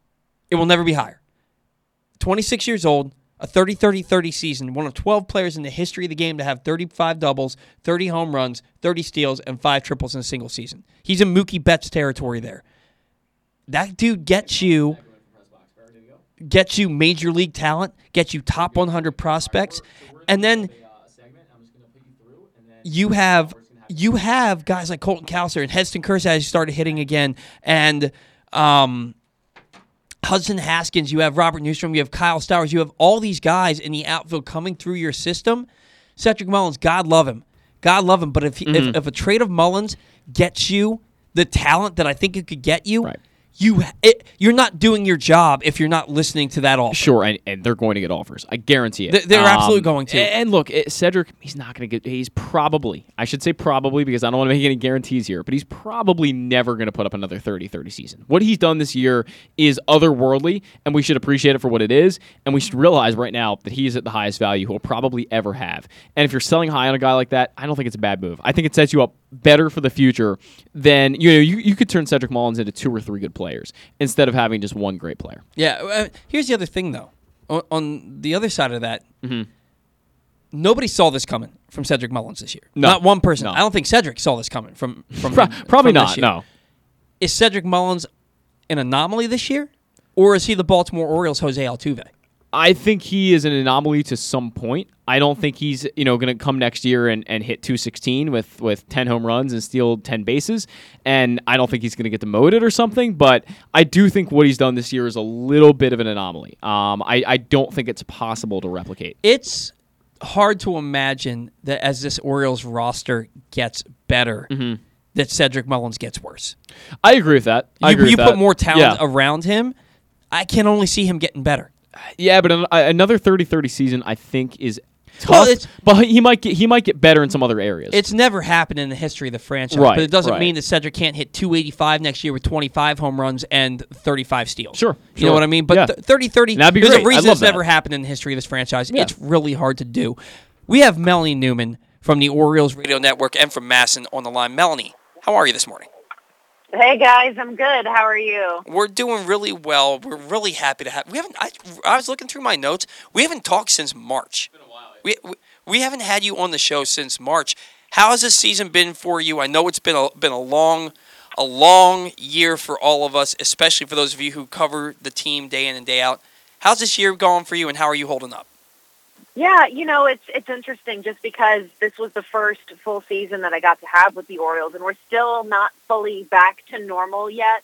We're still observing a lot of restrictions, and so you still look forward to year 3 and hoping that that's the year that you really get to connect and get to know these guys on a personal level and bring out some of those stories to tell. But I'd be lying if I didn't tell you that this feels like the season flew. I really feel like we were in spring training yesterday, and it's hard to imagine that we're already, 8 games left now, and then that's going to be it. And in the last 2 weeks of the season, of course, have been the most chaotic for me in the best of ways. But it just means when all is said and done, we're going to kind of sit there in the booth while the team is in Toronto and shut the lights off. And, you put another one in the books. I don't know where it went, but it's been so special just to see the different storylines that have come out this year. It's really incredible. The 6-month baseball season seems to go by so much faster than the 4-month off season. It's till we get back to spring training, it seems like that drags on forever, and then you get into the season and it's over in the blink of an eye. It's absolutely unbelievable. Now, you mentioned some great storylines, and we were just talking about Cedric Mullins. How special was it to see him hit that 30-30 mark in the game last night? It was really cool because we started wondering the pressure to get to the big round numbers is always the hardest. We saw that with Miguel Cabrera. He wasn't going to be benched. He was going to play no matter if they were home or on the road. Then he gets $4.99 at Camden Yards, and it's, he's not going to play today. But it has nothing to do with his home run chase. And so you knew that for Mullins, that was sitting in the back of his head that he had to get this number. And I think what made it a little easier was when the guys started kind of chirping at him about it. Cedric responds really well to that kind of playful, I bet you can't do this. And so seeing Mountcastle break the rookie record and then for extra measure get 31, because again, once you get the number, pressure's off. You can get back to your normal swing. And then to see Austin Hayes and Mullins enter this little challenge with each other, that Hayes was going to get to 25 before Cedric was going to get to 30. And sure enough, the day after Hayes hits 22 and reminds Cedric, hey, I've only got 3 more, he goes out there and he crushes it. And so you just hope that this means he's going to get back to himself, because he was swinging a little out of character. They were a little wider than that short bat path that he usually has. Mm-hmm. He was taking after pitches that probably weren't his best. But you couldn't be more thrilled. I have a little extra pride because this is a Georgia kid. I've covered the high school that he went to. I've seen how competitive that district is. I covered the college that he went to.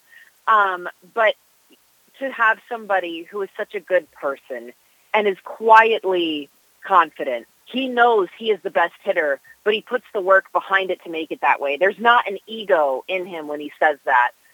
It makes you really excited for what he's going to do in the future.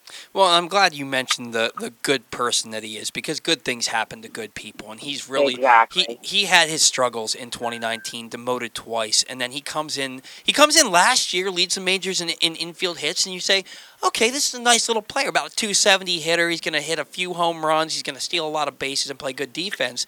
And then he just explodes this year, and you can see the work that he puts in. You can see the humble and quiet confidence that he has, and it's really something special to watch him on a day-to-day basis. And Melanie, he hasn't really slumped this year. He's been doing this since day one, started the year with an 11-game hitting streak, and he never stopped. How much of a respite has Mullins been for you as a broadcaster and for the fan base in an otherwise lost season for the Orioles?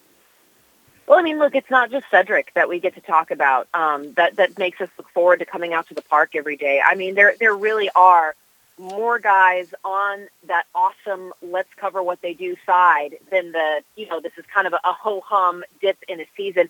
And let me tell you, too, I know 30-30 is really hard to get, but I wouldn't be surprised that this level of production, it might not be 30-30, but that level of production is going to stay with Cedric, because that's how attuned he is with himself. His swing is what other people are trying to do and they can't get to. So unless pitching takes a drastic change in the offseason, he is perfectly attuned to be able to continue to attack this next year. It's been absolutely beautiful. But no, you look at Cedric and what he's done. Ryan Mountcastle, after he finally figured it out, he figured out how to study the game, because you could tell he had this deer-in-the-headlights look maybe through April when people would ask what wasn't working for him or what was working for him. He didn't have an answer. And that's because that's a guy who had just that good of pure talent to get him through every level in the minor leagues and do it really well. And, he's crushing now, and he knows what he has to fix, and he knows what he has to keep.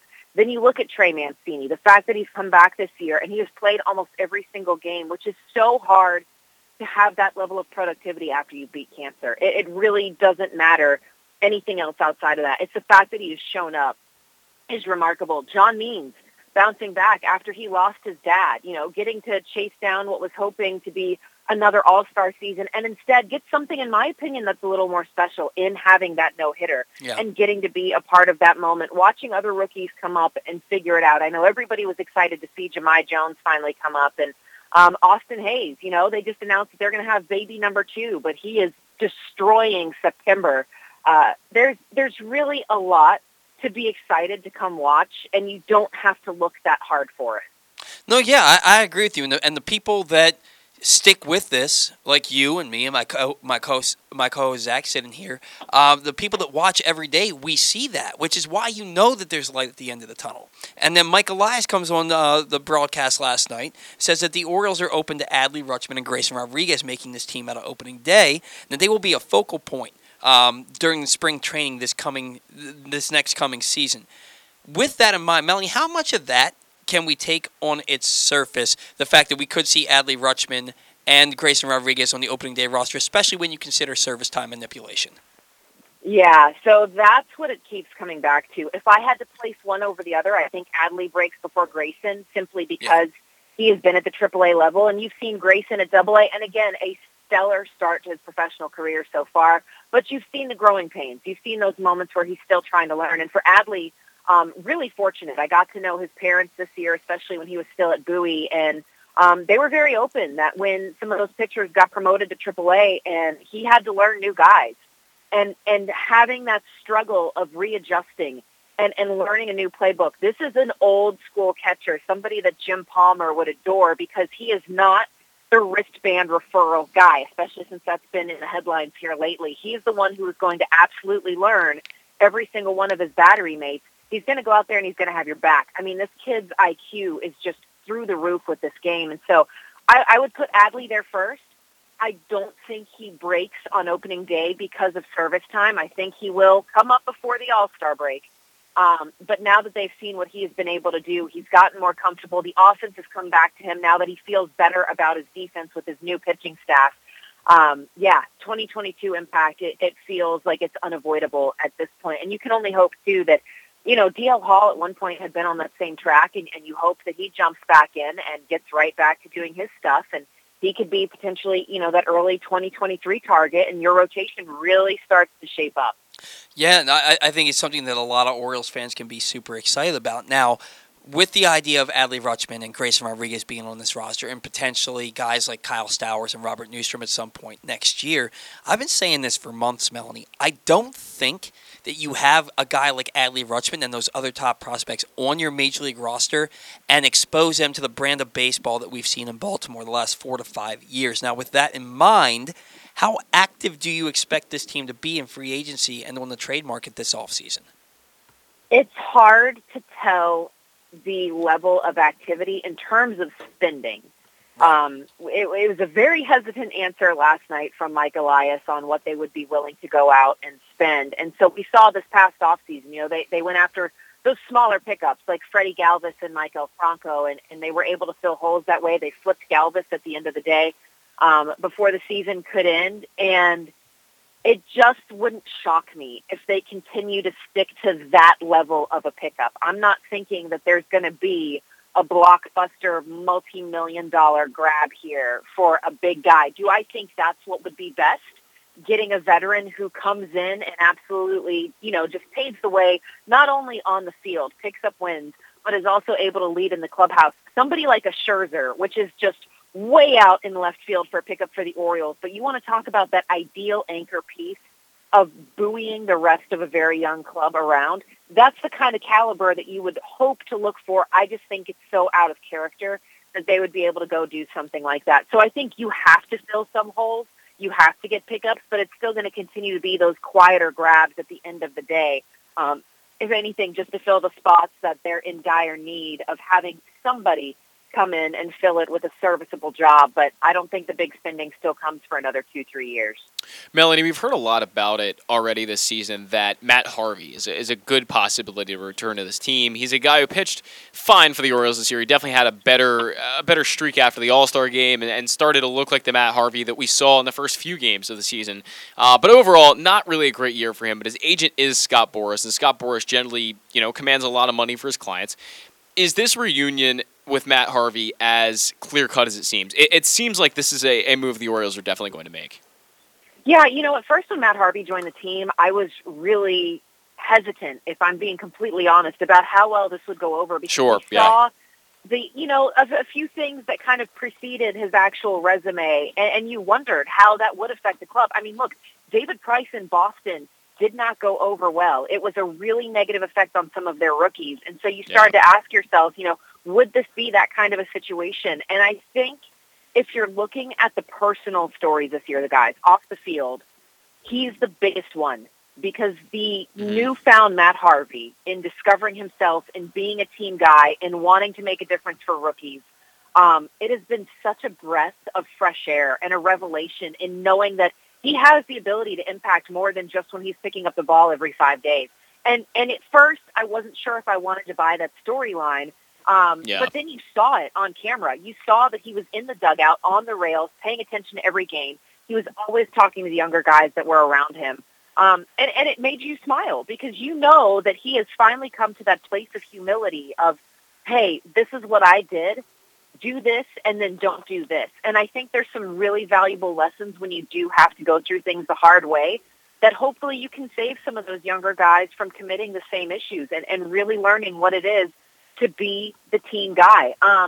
Yeah, so you mentioned Boris, and I think certainly that the Orioles would have those arguments on their side of, he did okay, but this wasn't the guy that came out and was our ace, so we'll give you a chance. It's not going to be for the money you want, but you're safer here than you probably are with the other 29 clubs at this point, because everybody else will probably look at you the way that they did before you even joined the Orioles, if that makes any sense. And the symbiotic relationship that he's built with the coaching staff and understanding, the advanced analytics side, which he had admitted that he never really bought into until he came here, but they still bring the old school baseball aspect to it.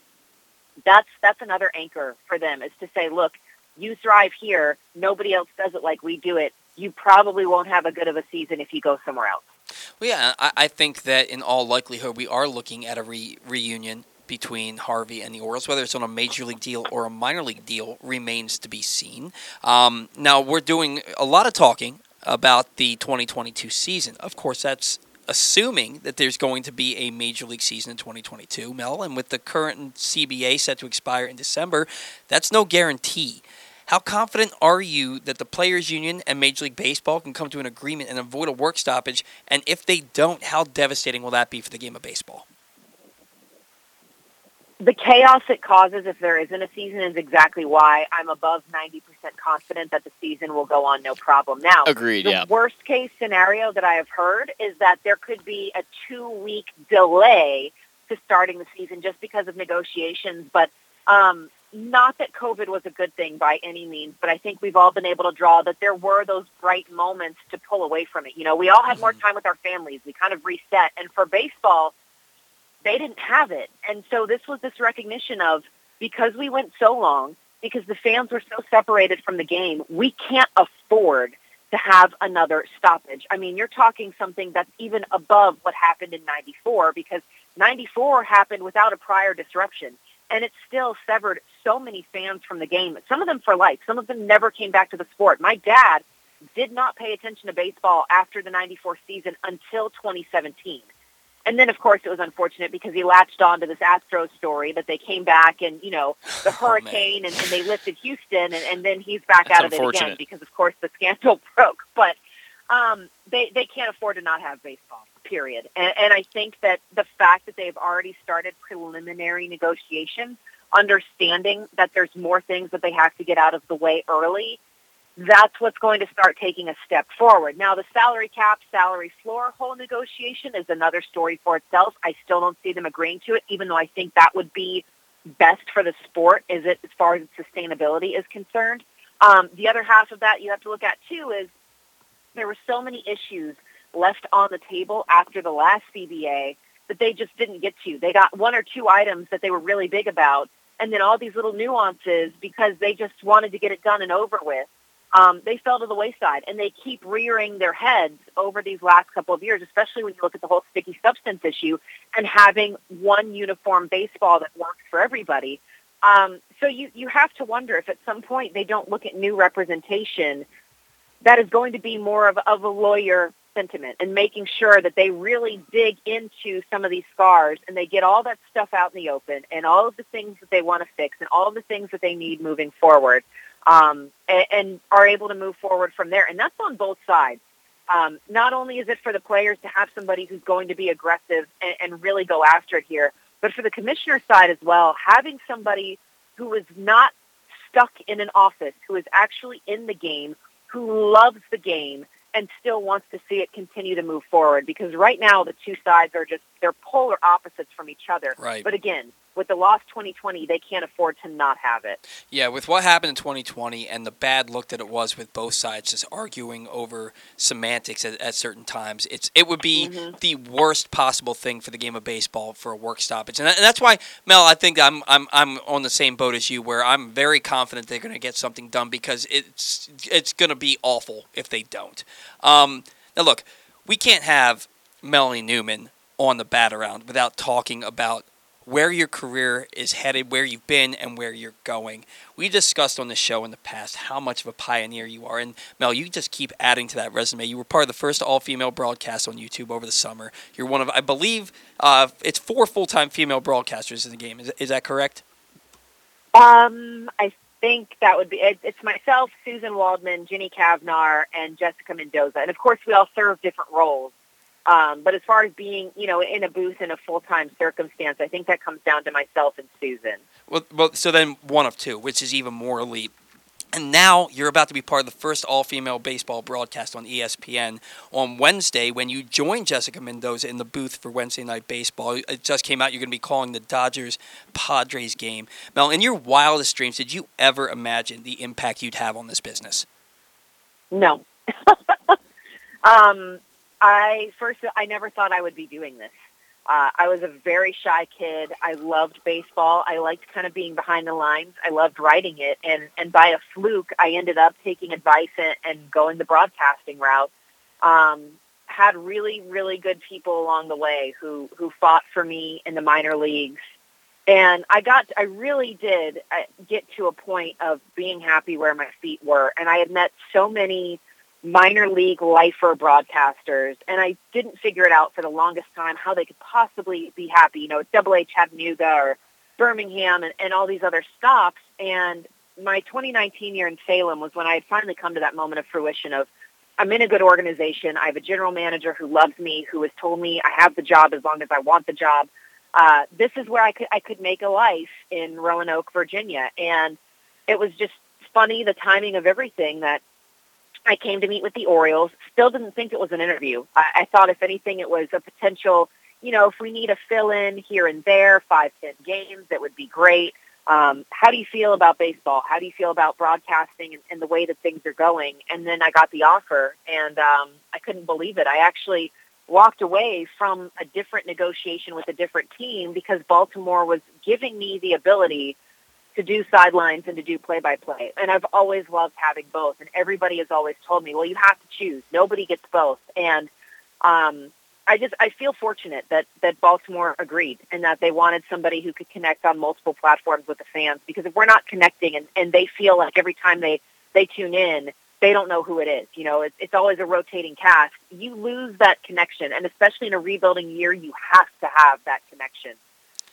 But when you talk about the pioneering aspect of it, it just doesn't, I'm just doing my job. Right. I was the first in the Southern League, the first in the Texas League. We were the first all-female in the Carolina League. I was part of a first all-female broadcast for college football. And then, you mentioned we were the first in Major League Baseball in June, and now we'll be the first for ESPN next week. And it's great.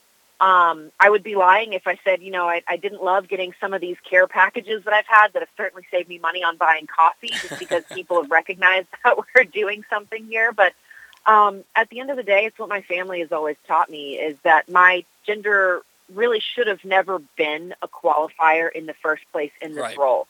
That you show up, you get to be the first, and you get to keep opening up the gate for more people when you don't act like you're the first. You just put your head down and you make sure the quality of work that you put in is the same as the men who are next to you doing the same job. I feel grateful for it. I definitely recognize that the amount of attention around it is opening more eyes. I've gotten more emails and messages and letters than I can even relay of, I wasn't sure when I saw they hired a female, and you've changed my mind on it, which I'm never going to have a good response to because, you kind of want to be like, well, why would you have even thought that in the first place? Right. But you do appreciate, them admitting that they've had a more open mind to things. And likewise with little kids. And, my son asked me why this girl was on TV, and it was an educational moment for them of, it doesn't matter who you are or what you look like. Anybody can go and do that job. Or my daughter saw you and got excited because she never realized that she could do this job. I never thought I would be in this job because I never saw anybody else doing this job, period. Even when I got deeper into broadcasting, my thoughts were still, I can, anchor in a studio, or I can do sideline work. But play-by-play never entered my brain. Even when I started doing play-by-play in college, it was, well, this is for my college, and it looks good on the resume, and that'll probably be the end of it. So no, it's very overwhelming at times to still realize that all of these different things just continue to come back in, but it's not without a price. We did the game this last Wednesday for ESPN, and it was Padres Giants, and it was fine. I was off for the Orioles Phillies series, so I had time to prep, Flew down Tuesday, called the game Wednesday night, got back to the hotel at 3 a.m., got up at 6 to catch a flight for this Texas series, and my flight was canceled. There were no flights into Baltimore. So I had an 8-hour drive on 3 hours of sleep to get in to cover Texas. And I think that's what people don't realize that I would definitely love to bring that to, is this doesn't come without a price. It's not this glittery life, and it's the same for the players. It's not perfect. You're still making sacrifices. You've still got long nights, late hours, a lot of work and preparation to be done. But it's still a blast. I wouldn't trade a moment of doing this. It's definitely been worth it. I'm just excited, honestly, to get to the point where it doesn't matter what you look like. It doesn't matter, what you identify as. It's just, we've hired this new broadcaster. This is their qualifications, the end. Because the women coming up behind me in the minor leagues right now calling games are so beyond stellarly talented. I mean, some of them, in my opinion, are better than me. And I cannot wait to see where they land in the big leagues, because their time is absolutely coming. Well, Mel, I'll tell you, one, I agree with you, and I'm so happy to see the gender equality, and I'm so happy to see that people are getting recognized for their talent and not for their gender. One of my favorite nuances about that story you just told us is the fact that you didn't even realize you were interviewing for the job, and then they made you the offer. How cool is that? And that goes back to what we were just talking about with Cedric Mullins.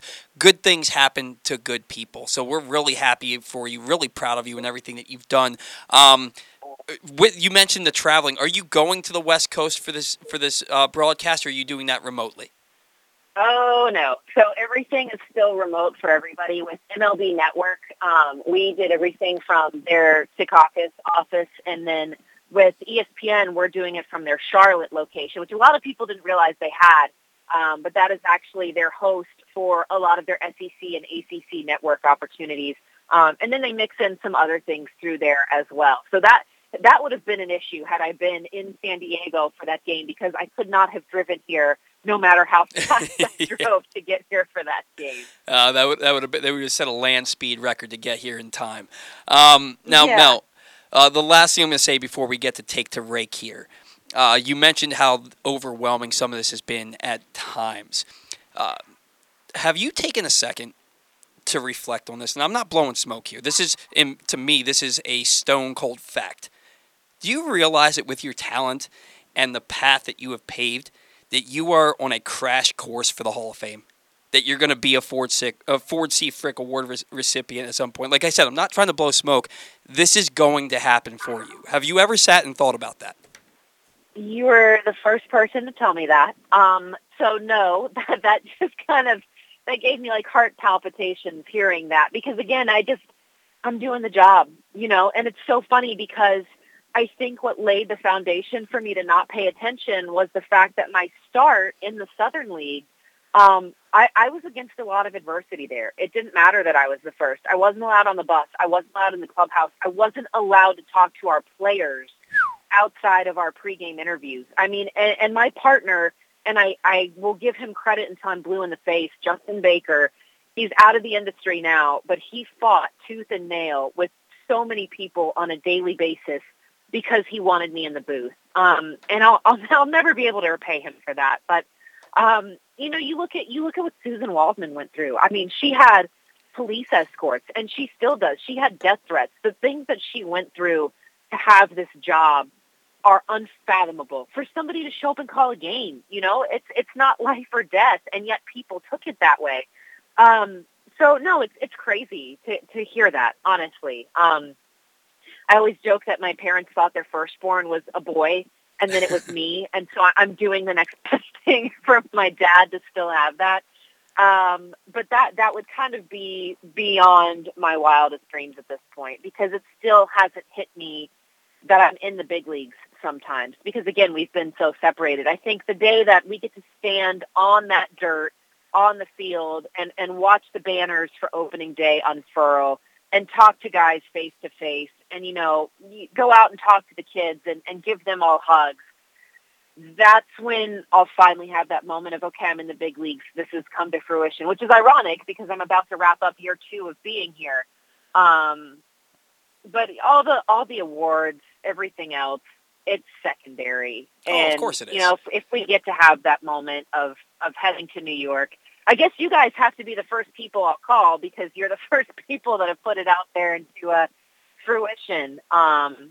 But man, that's really overwhelming to hear. And I'm sure at some point it'll hit me that I'll be able to look back and reflect on all this. But at the end of the day, it's not about me at all. It's about being able to tell these guys' stories and humanize them and give people something to be excited about. Well, and you know, like I said, we're super proud of you, and the fact that you know that it's not all about you is what makes you so good at your job. And we will be sure to introduce you the next time as future Hall of Famer Melanie Newman when you come on the show. Now, Melanie, before we let you go, you've played Take to Rake. Have you? No, you've never. Did you play with us last year? Did you play Take to Rake last year? I would say she didn't. Not. I would say she didn't because she was on in March, so probably not. And I know we had you on last year, but I couldn't remember if you played with us or not. So, Yeah, Melanie, I don't think I played. We play this game called Take to Rake, and this is the second to last week. Actually, this is the last week of the season. This is the last Take to Rake of the season. You're right. So here's what we do. Are we doing playoffs this year, though? Boy. We could be doing playoffs. We'll do playoffs, but this is the last regular season Take to Rake. Orioles Take the Rake. So this is our championship week here. Melanie, what we do is we each pick a player that we think is going to have the best offensive week for the Orioles. If you win that week, you pick first next week. I lead. I won last year. I have 10 wins this year. Zach has 8. Our guests have just 4. And then we have 3 ties. Now, here's the thing, Mel. We don't know who won this week. We do. No, we do. So Melanie, I'm gonna let you decide. Okay. No. So I took Austin Hayes. He went 8 for 25. He had a hit in every game, a home run, 2 doubles, 5 RBIs. He had a 320, 414, 520 slash line with a 934 OPS. Zach took Cedric Mullins, who went 7 for 23, a home run, 2 doubles, a triple, 304, 448, 521 slash line with a 969 OPS. Now, Melanie, that's very similar weeks there. Very similar weeks. I want you to put aside the fact that Cedric Mullins hit his 30th home run to get the 30th. No, I think you should take that into account, Melanie. I think that's an important factor. So put that aside. And hopefully, think about this. If Zach doesn't win, you're handing me the championship. Correct. You're handing me the championship. So with that in mind, who won last week? Okay. Do not come after me for this one because I was trying to run through my head who I would pick. And before you even rattled off anybody, I had thought to myself, it has to be Austin Hayes because he's on a 10-game hit streak. I think he's going to hit 25 home runs now that he's been challenged to do so. His buddy Doc has been giving him good juju this whole time. He is obliterating everything right now. Cedric has a really good benchmark. That's huge. But this week, if we're looking at the season, I'm probably going Mullins, but I'm going Hayes in this particular situation. And your 2021. Look how proud he is over here. Take to Rake champion for the second straight season, Paul Anthony Valley III. Wow. Thank you, Melanie. I swore with the 30th home run by Mullins and the. That's the second time you've left it up to the guest and they've picked against me. That's the second time. I'm 0 for 2 with the guest. Maybe I'm just more likable. I don't know. That must be it. But Melanie, with that must be it. With that, I really and the fact that Zach needed this win to stay in the race, I really thought you'd pick Zach, but you picked me, and I appreciate you for that. With that in mind, Melanie, because you did so and you gifted me this championship, you will pick first today. Wow. Now, the only stipulation here, Kyle Stowers took Richie Martin last week. It was a sentimental pick, not a winning pick. You can't take Richie Martin, which I don't think you would have anyway, but you can't, if you wanted to, you can't take Richie Martin. Any other player on the roster is available to you. Who are you taking for Take the Rake? You know, Richie Martin and I shared a year in the Texas League together, and I'll always appreciate him for that. But you're right.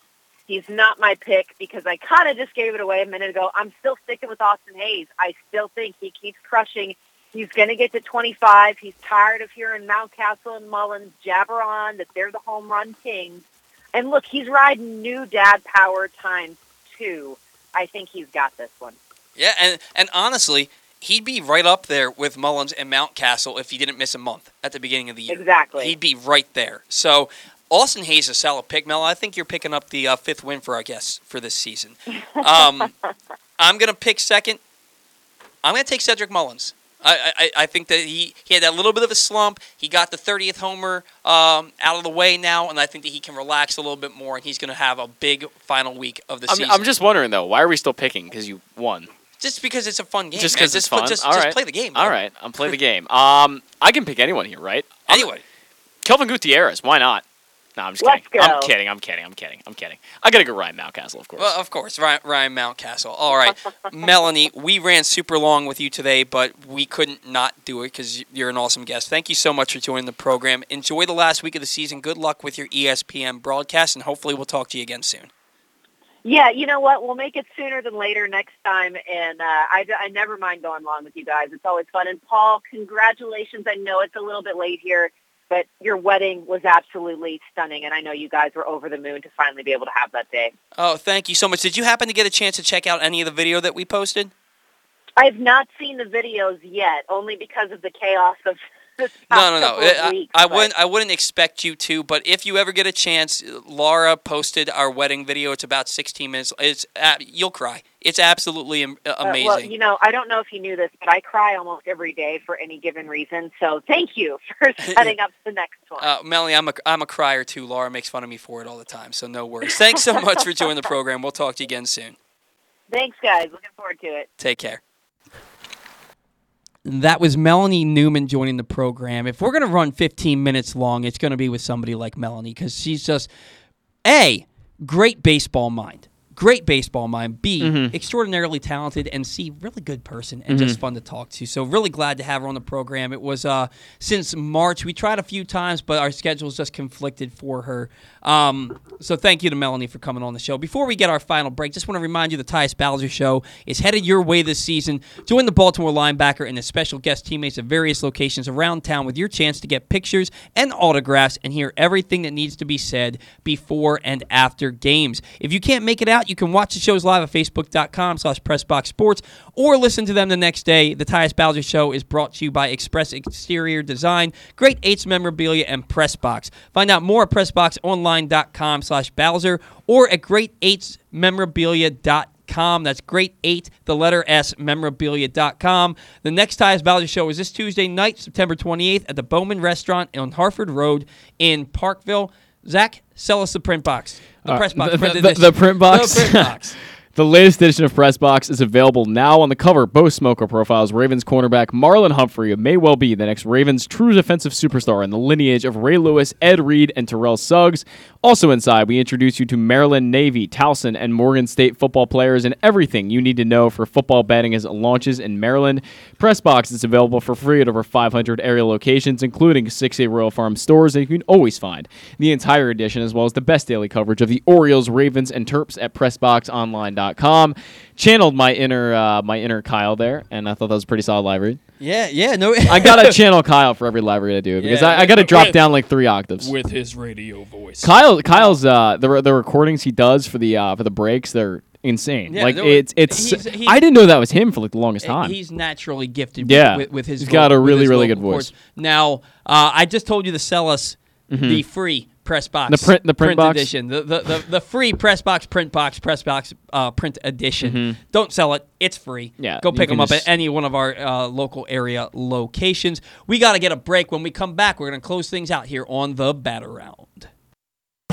As one of only 7 equestrian events of its kind, the inaugural Maryland 5-Star at Fair Hill will give you unparalleled access to Olympic athletes in action. Come see the world's best horses and riders compete at the new Fair Hill Special Event Zone this October 14th through 17th in Elkton, Maryland. Don't miss the exhilarating cross-country competition, the elegance of dressage, and the precision of show jumping. There's something for the whole family, including great shopping, the Fresh Food Fest, beer, wine, and spirit showcase, and so much more. Come enjoy a beautiful fall day at the Maryland 5-Star at Fair Hill, October 14th through 17th. Buy your tickets now at maryland5star.us with the number 5. Every seat is the best seat at M&T Bank Stadium. Don't miss a moment of Ravens football this season. Single game tickets are now available at BaltimoreRavens.com/tickets. The Toyota Tacoma comes in a wide range of models and trim lines. You can choose the perfect Toyota to reflect your unique personality and driving habits. Check out buyatoyota.com for deals on new Tacomas from your local Toyota dealer today. C3 American Exteriors is the area's best and most trusted roof and siding specialists. C3 is also an insurance adjuster's worst nightmare and a homeowner's dream come true. With all of the bad weather, chances are you have some roof and siding damage. Call C3 American Exteriors now to get your roof and siding repairs for the cost of your deductible. Don't let the insurance industry get one over on you. C3 guarantees a 48-hour rapid response. Call 401-9797 or go to c3america.com for a free analysis. The latest issue of PressBox is available now. On the cover, Bo Smolka profiles Ravens cornerback Marlon Humphrey, who may well be the Ravens' next true defensive superstar in the lineage of Ray Lewis, Ed Reed, and Terrell Suggs. Also inside, we introduce you to Maryland, Navy, Towson, and Morgan State football players and everything you need to know for football betting as it launches in Maryland. PressBox is available for free at over 500 area locations, including 60 Royal Farm stores, and you can always find the entire edition as well as the best daily coverage of the Orioles, Ravens, and Terps at PressBoxOnline.com. If you change lanes and brake suddenly in front of my tractor trailer, I won't be able to stop. Our lives could change forever. Trucks need room to stop. Don't cut it close. Brought to you by the Maryland Department of Transportation State Highway Administration. What's up, everybody? This is Tyus Bowser. I can't wait to see you guys for the Tyus Bowser Show this fall. We're going to be taking the show on the road all over the area. You can meet me and my very special guests. If you can't make it out, you can watch the show on live on PressBox Facebook page or listen the next day. Find out more about where we'll be by checking out PressBoxOnline.com/Bowser. We'll see you all season long for the Tyus Bowser Show. The next Tyus Bowser Show is Tuesday, September 28th at the Bowman Restaurant on Harford Road in Parkville. It's all brought to you by PressBox, Grade 8's Memorabilia, and Express Exterior Design.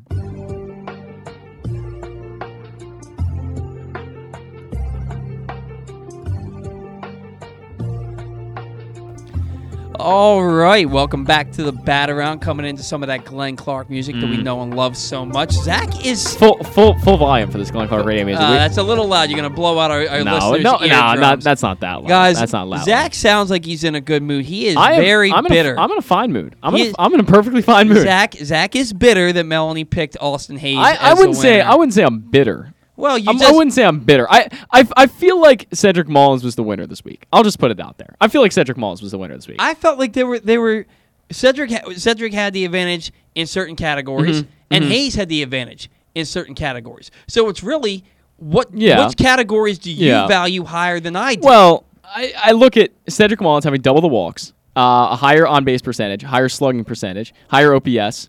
A triple in there instead of only a home run and 2 doubles, which they both had. Mullins had more hits. He did. He had more RBIs. He had a higher batting average. You're talking Hayes, not Mullins. I mean Hayes. I'm sorry. Yeah. And his on-base percentage, for a guy whose on-base percentage is right around 300 for the year, his on-base percentage was 414, and his OPS was 934. Yeah. Right? So it was about this week, specifically, though. Right, but that's what he did this week. Right? That's what he did this week, and he had more hits and was more productive as a hitter. So, look, Melanie has spoken. Melanie has spoken. Yeah, I guess so. All right. Now, I guess so. Now, it is what it is. I'm going to bring a trophy in next week. You do that. You do that. I'm going to bring a trophy. Are you paying for it? Yeah. Okay. Yeah. No. Okay. I mean, it's not going to be like an official trophy. Are we doing like a award ceremony where I get down on one knee and I present you the trophy? Like that can be Orioles banter. No, I would rather it not be. I would rather it not be. We can play a song, and I can wear a tux. With a little sachet. You do that. I will sit here in my Ravens sweatshirt. Should I wear the suit that I wore to my wedding? Sure. And just look dapper for. Does Laura still have her dress? I'll wear her dress, and then we can do we can do like a little production. And be my. We can do a little production. My B word. Yeah. We can do a little production. Not that Laura. Doesn't take it that way. Little song and dance we can do next week. We're all about the song and dance here. Look. Orioles season winding down, man. I didn't even realize that this is the last week of the Orioles season. Oh, well. Well. Big offseason coming up. Yeah. Not just because we want to see what the Orioles do in the offseason to try and get better, but also because of the CBA that's expiring in December. And I agree with you. I agree with Melanie that because of what it would do to the game if they did have a work stoppage, if they did not have a season, that something will get done. It seems like nobody's talked about it, and I think that's just because we all agree that it's going to get worked out. Look, the players want to play. The owners want to play. The GMs want to play. The Players Association director, he wants to play. They all want to play. Well, players only love you when they're playing. Just ask Stevie Nicks. I don't get the reference, but I know who Stevie Nicks is. There's that. What was it? I actually do like Stevie Nicks. I would call myself a what? She's Stevie Nicks. Yeah, she's she doesn't great. Like Stevie Nicks. I mean, yeah, Rock and Roll Hall of Fame. I mean, she's great. Bro, thunder only happens when it's raining. Yeah. You know, it's the same song. I know. Zach is. I got the reference. I got the reference. Zach is a young pup. No, I get the reference. You just said you didn't get the reference. I like older music. I will say that. Well, I know that song. I just wasn't getting the lyrics you were putting out there. So you said players want to play, and it made me think. Players only love you when they're playing. I don't remember that line from that song, but hey, there's that. It's the chorus. I don't remember. I don't like. I'm not like a Stevie Nicks super fan, but I like Stevie Nicks. It's the chorus of arguably the most popular. Well, guess what? I'm going to listen to it on the way home. So there's that. You should and educate yourself. Wait. Did you just say it was the most popular song of all time? Their most popular song of all time. Yeah. Oh, they had a lot of them. They did. Wow. This kind of went off on a tangent here. We just got the bet around pop culture. Yeah, we do that on every show. Yeah, that's true. The Ravens. So the Ravens, man. Yeah. Big, huge win. Yeah. So big that some fan got it tattooed on his leg, making us all look so dumb. What a loser. We don't want to alienate, but man. He can do whatever he wants. What were you thinking? What were you thinking? Yeah, I mean. Week 2, and a 1-point win against, let's just put the Chiefs on the Mount Rushmore. We sure teams. this mystery person wasn't John Harbaugh. It may have been. it may have been John Harbaugh. It suddenly goes from the worst tattoo of all time to the best tattoo that would of all be time. If it was John Harbaugh, I'd forgive it all. It definitely wasn't John Harbaugh. Tom Petty reference. You didn't get it. Okay. I didn't hear what you said. Never mind. Just say it again. Never mind. It was a Tom Petty reference. We're talking Stevie Nicks, Tom Petty. They're kind of in that same genre. I honestly didn't hear what you said. I said I forgive it all. It's a song by Tom Petty. Oh, okay. Yeah. Still don't get the reference. Anyway. Okay. It's fine. I don't know. I know Tom Petty, but I don't know enough of the lyrics to his songs. Okay. Well, there is actually a song called "I Forgive It All." It's fine. It's fine. Right. It's okay. It's okay. It's all right. You get a pass. Tom you get Petty, a pass. legend. About the Ravens, though, dude. You and I were both going to blow out. We thought they were going to get their doors blown off. Yeah. And in the first half, the first drive, Lamar on 3rd and 10 throws a pick 6. I just sat there and stared. How could you not? Yeah. You immediately sit there and you're like, well, this is going to be a good game, right? Is this happening again? And look, Sammy Watkins fell down. Yeah. Right.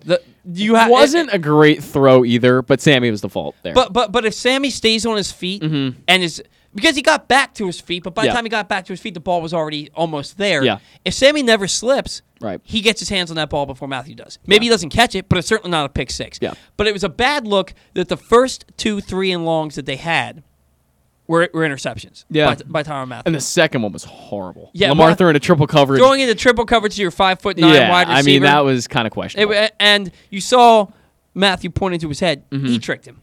But then Lamar locked in. Yeah. He bore down, I guess is the word for it, and locked in. And he said, I'm going to win this game. I'm going to put the team on my back. And he was the best player on the field. He was unbelievable in a game on Sunday that night. featured Patrick Mahomes and Tyreek Hill. He was the best player on the field. Yeah. On Sunday night. Didn't have a turnover after that first quarter. 2 rushing touchdowns. Put the team on his back. Got the game-winning 4th and 1 conversion when they desperately needed it. Oweh, the defensive standout. This guy. A lot of pressure. He had the pressure that forced Patrick Mahomes to the outside on that interception he threw. He forced the fumble by Clyde Edwards-Helaire. And in a situation where 2 plays into the drive, they had already gone 50 yards and were in Harrison Butker's field goal Oweh is amazing. He's an amazing football player who is only going to get better. Yeah. He's raw right now, and he's only going to get better. There were a lot of pressures that he had on Sunday night, too, that he just didn't get to Mahomes because Mahomes gets the ball out really fast. And he's also a great athlete. He can get away. But, man, he was all over the place on Sunday night. Yeah, and the fact that this team torched them for 250 rushing yards. Yeah.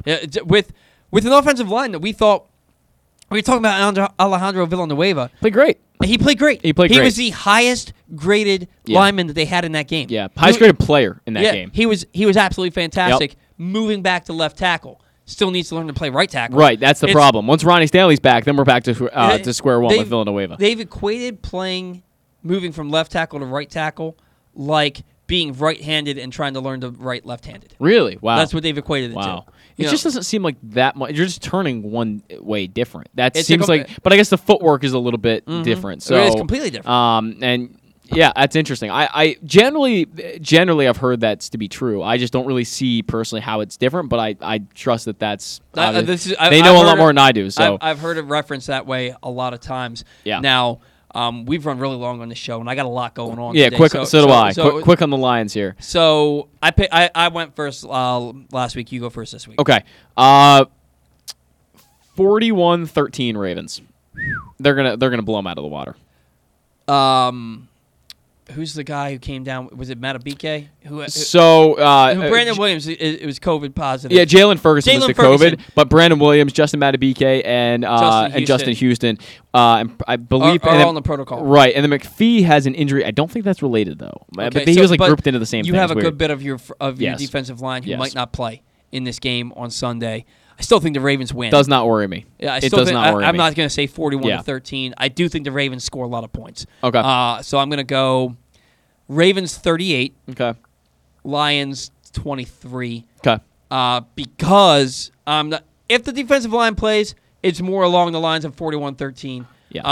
Although I don't think Jared Goff's as bad as a lot. I think he's not awful. I think overall he's not a good quarterback. Yeah. But I think he's serviceable enough that he can make some plays. Jared Goff is fine.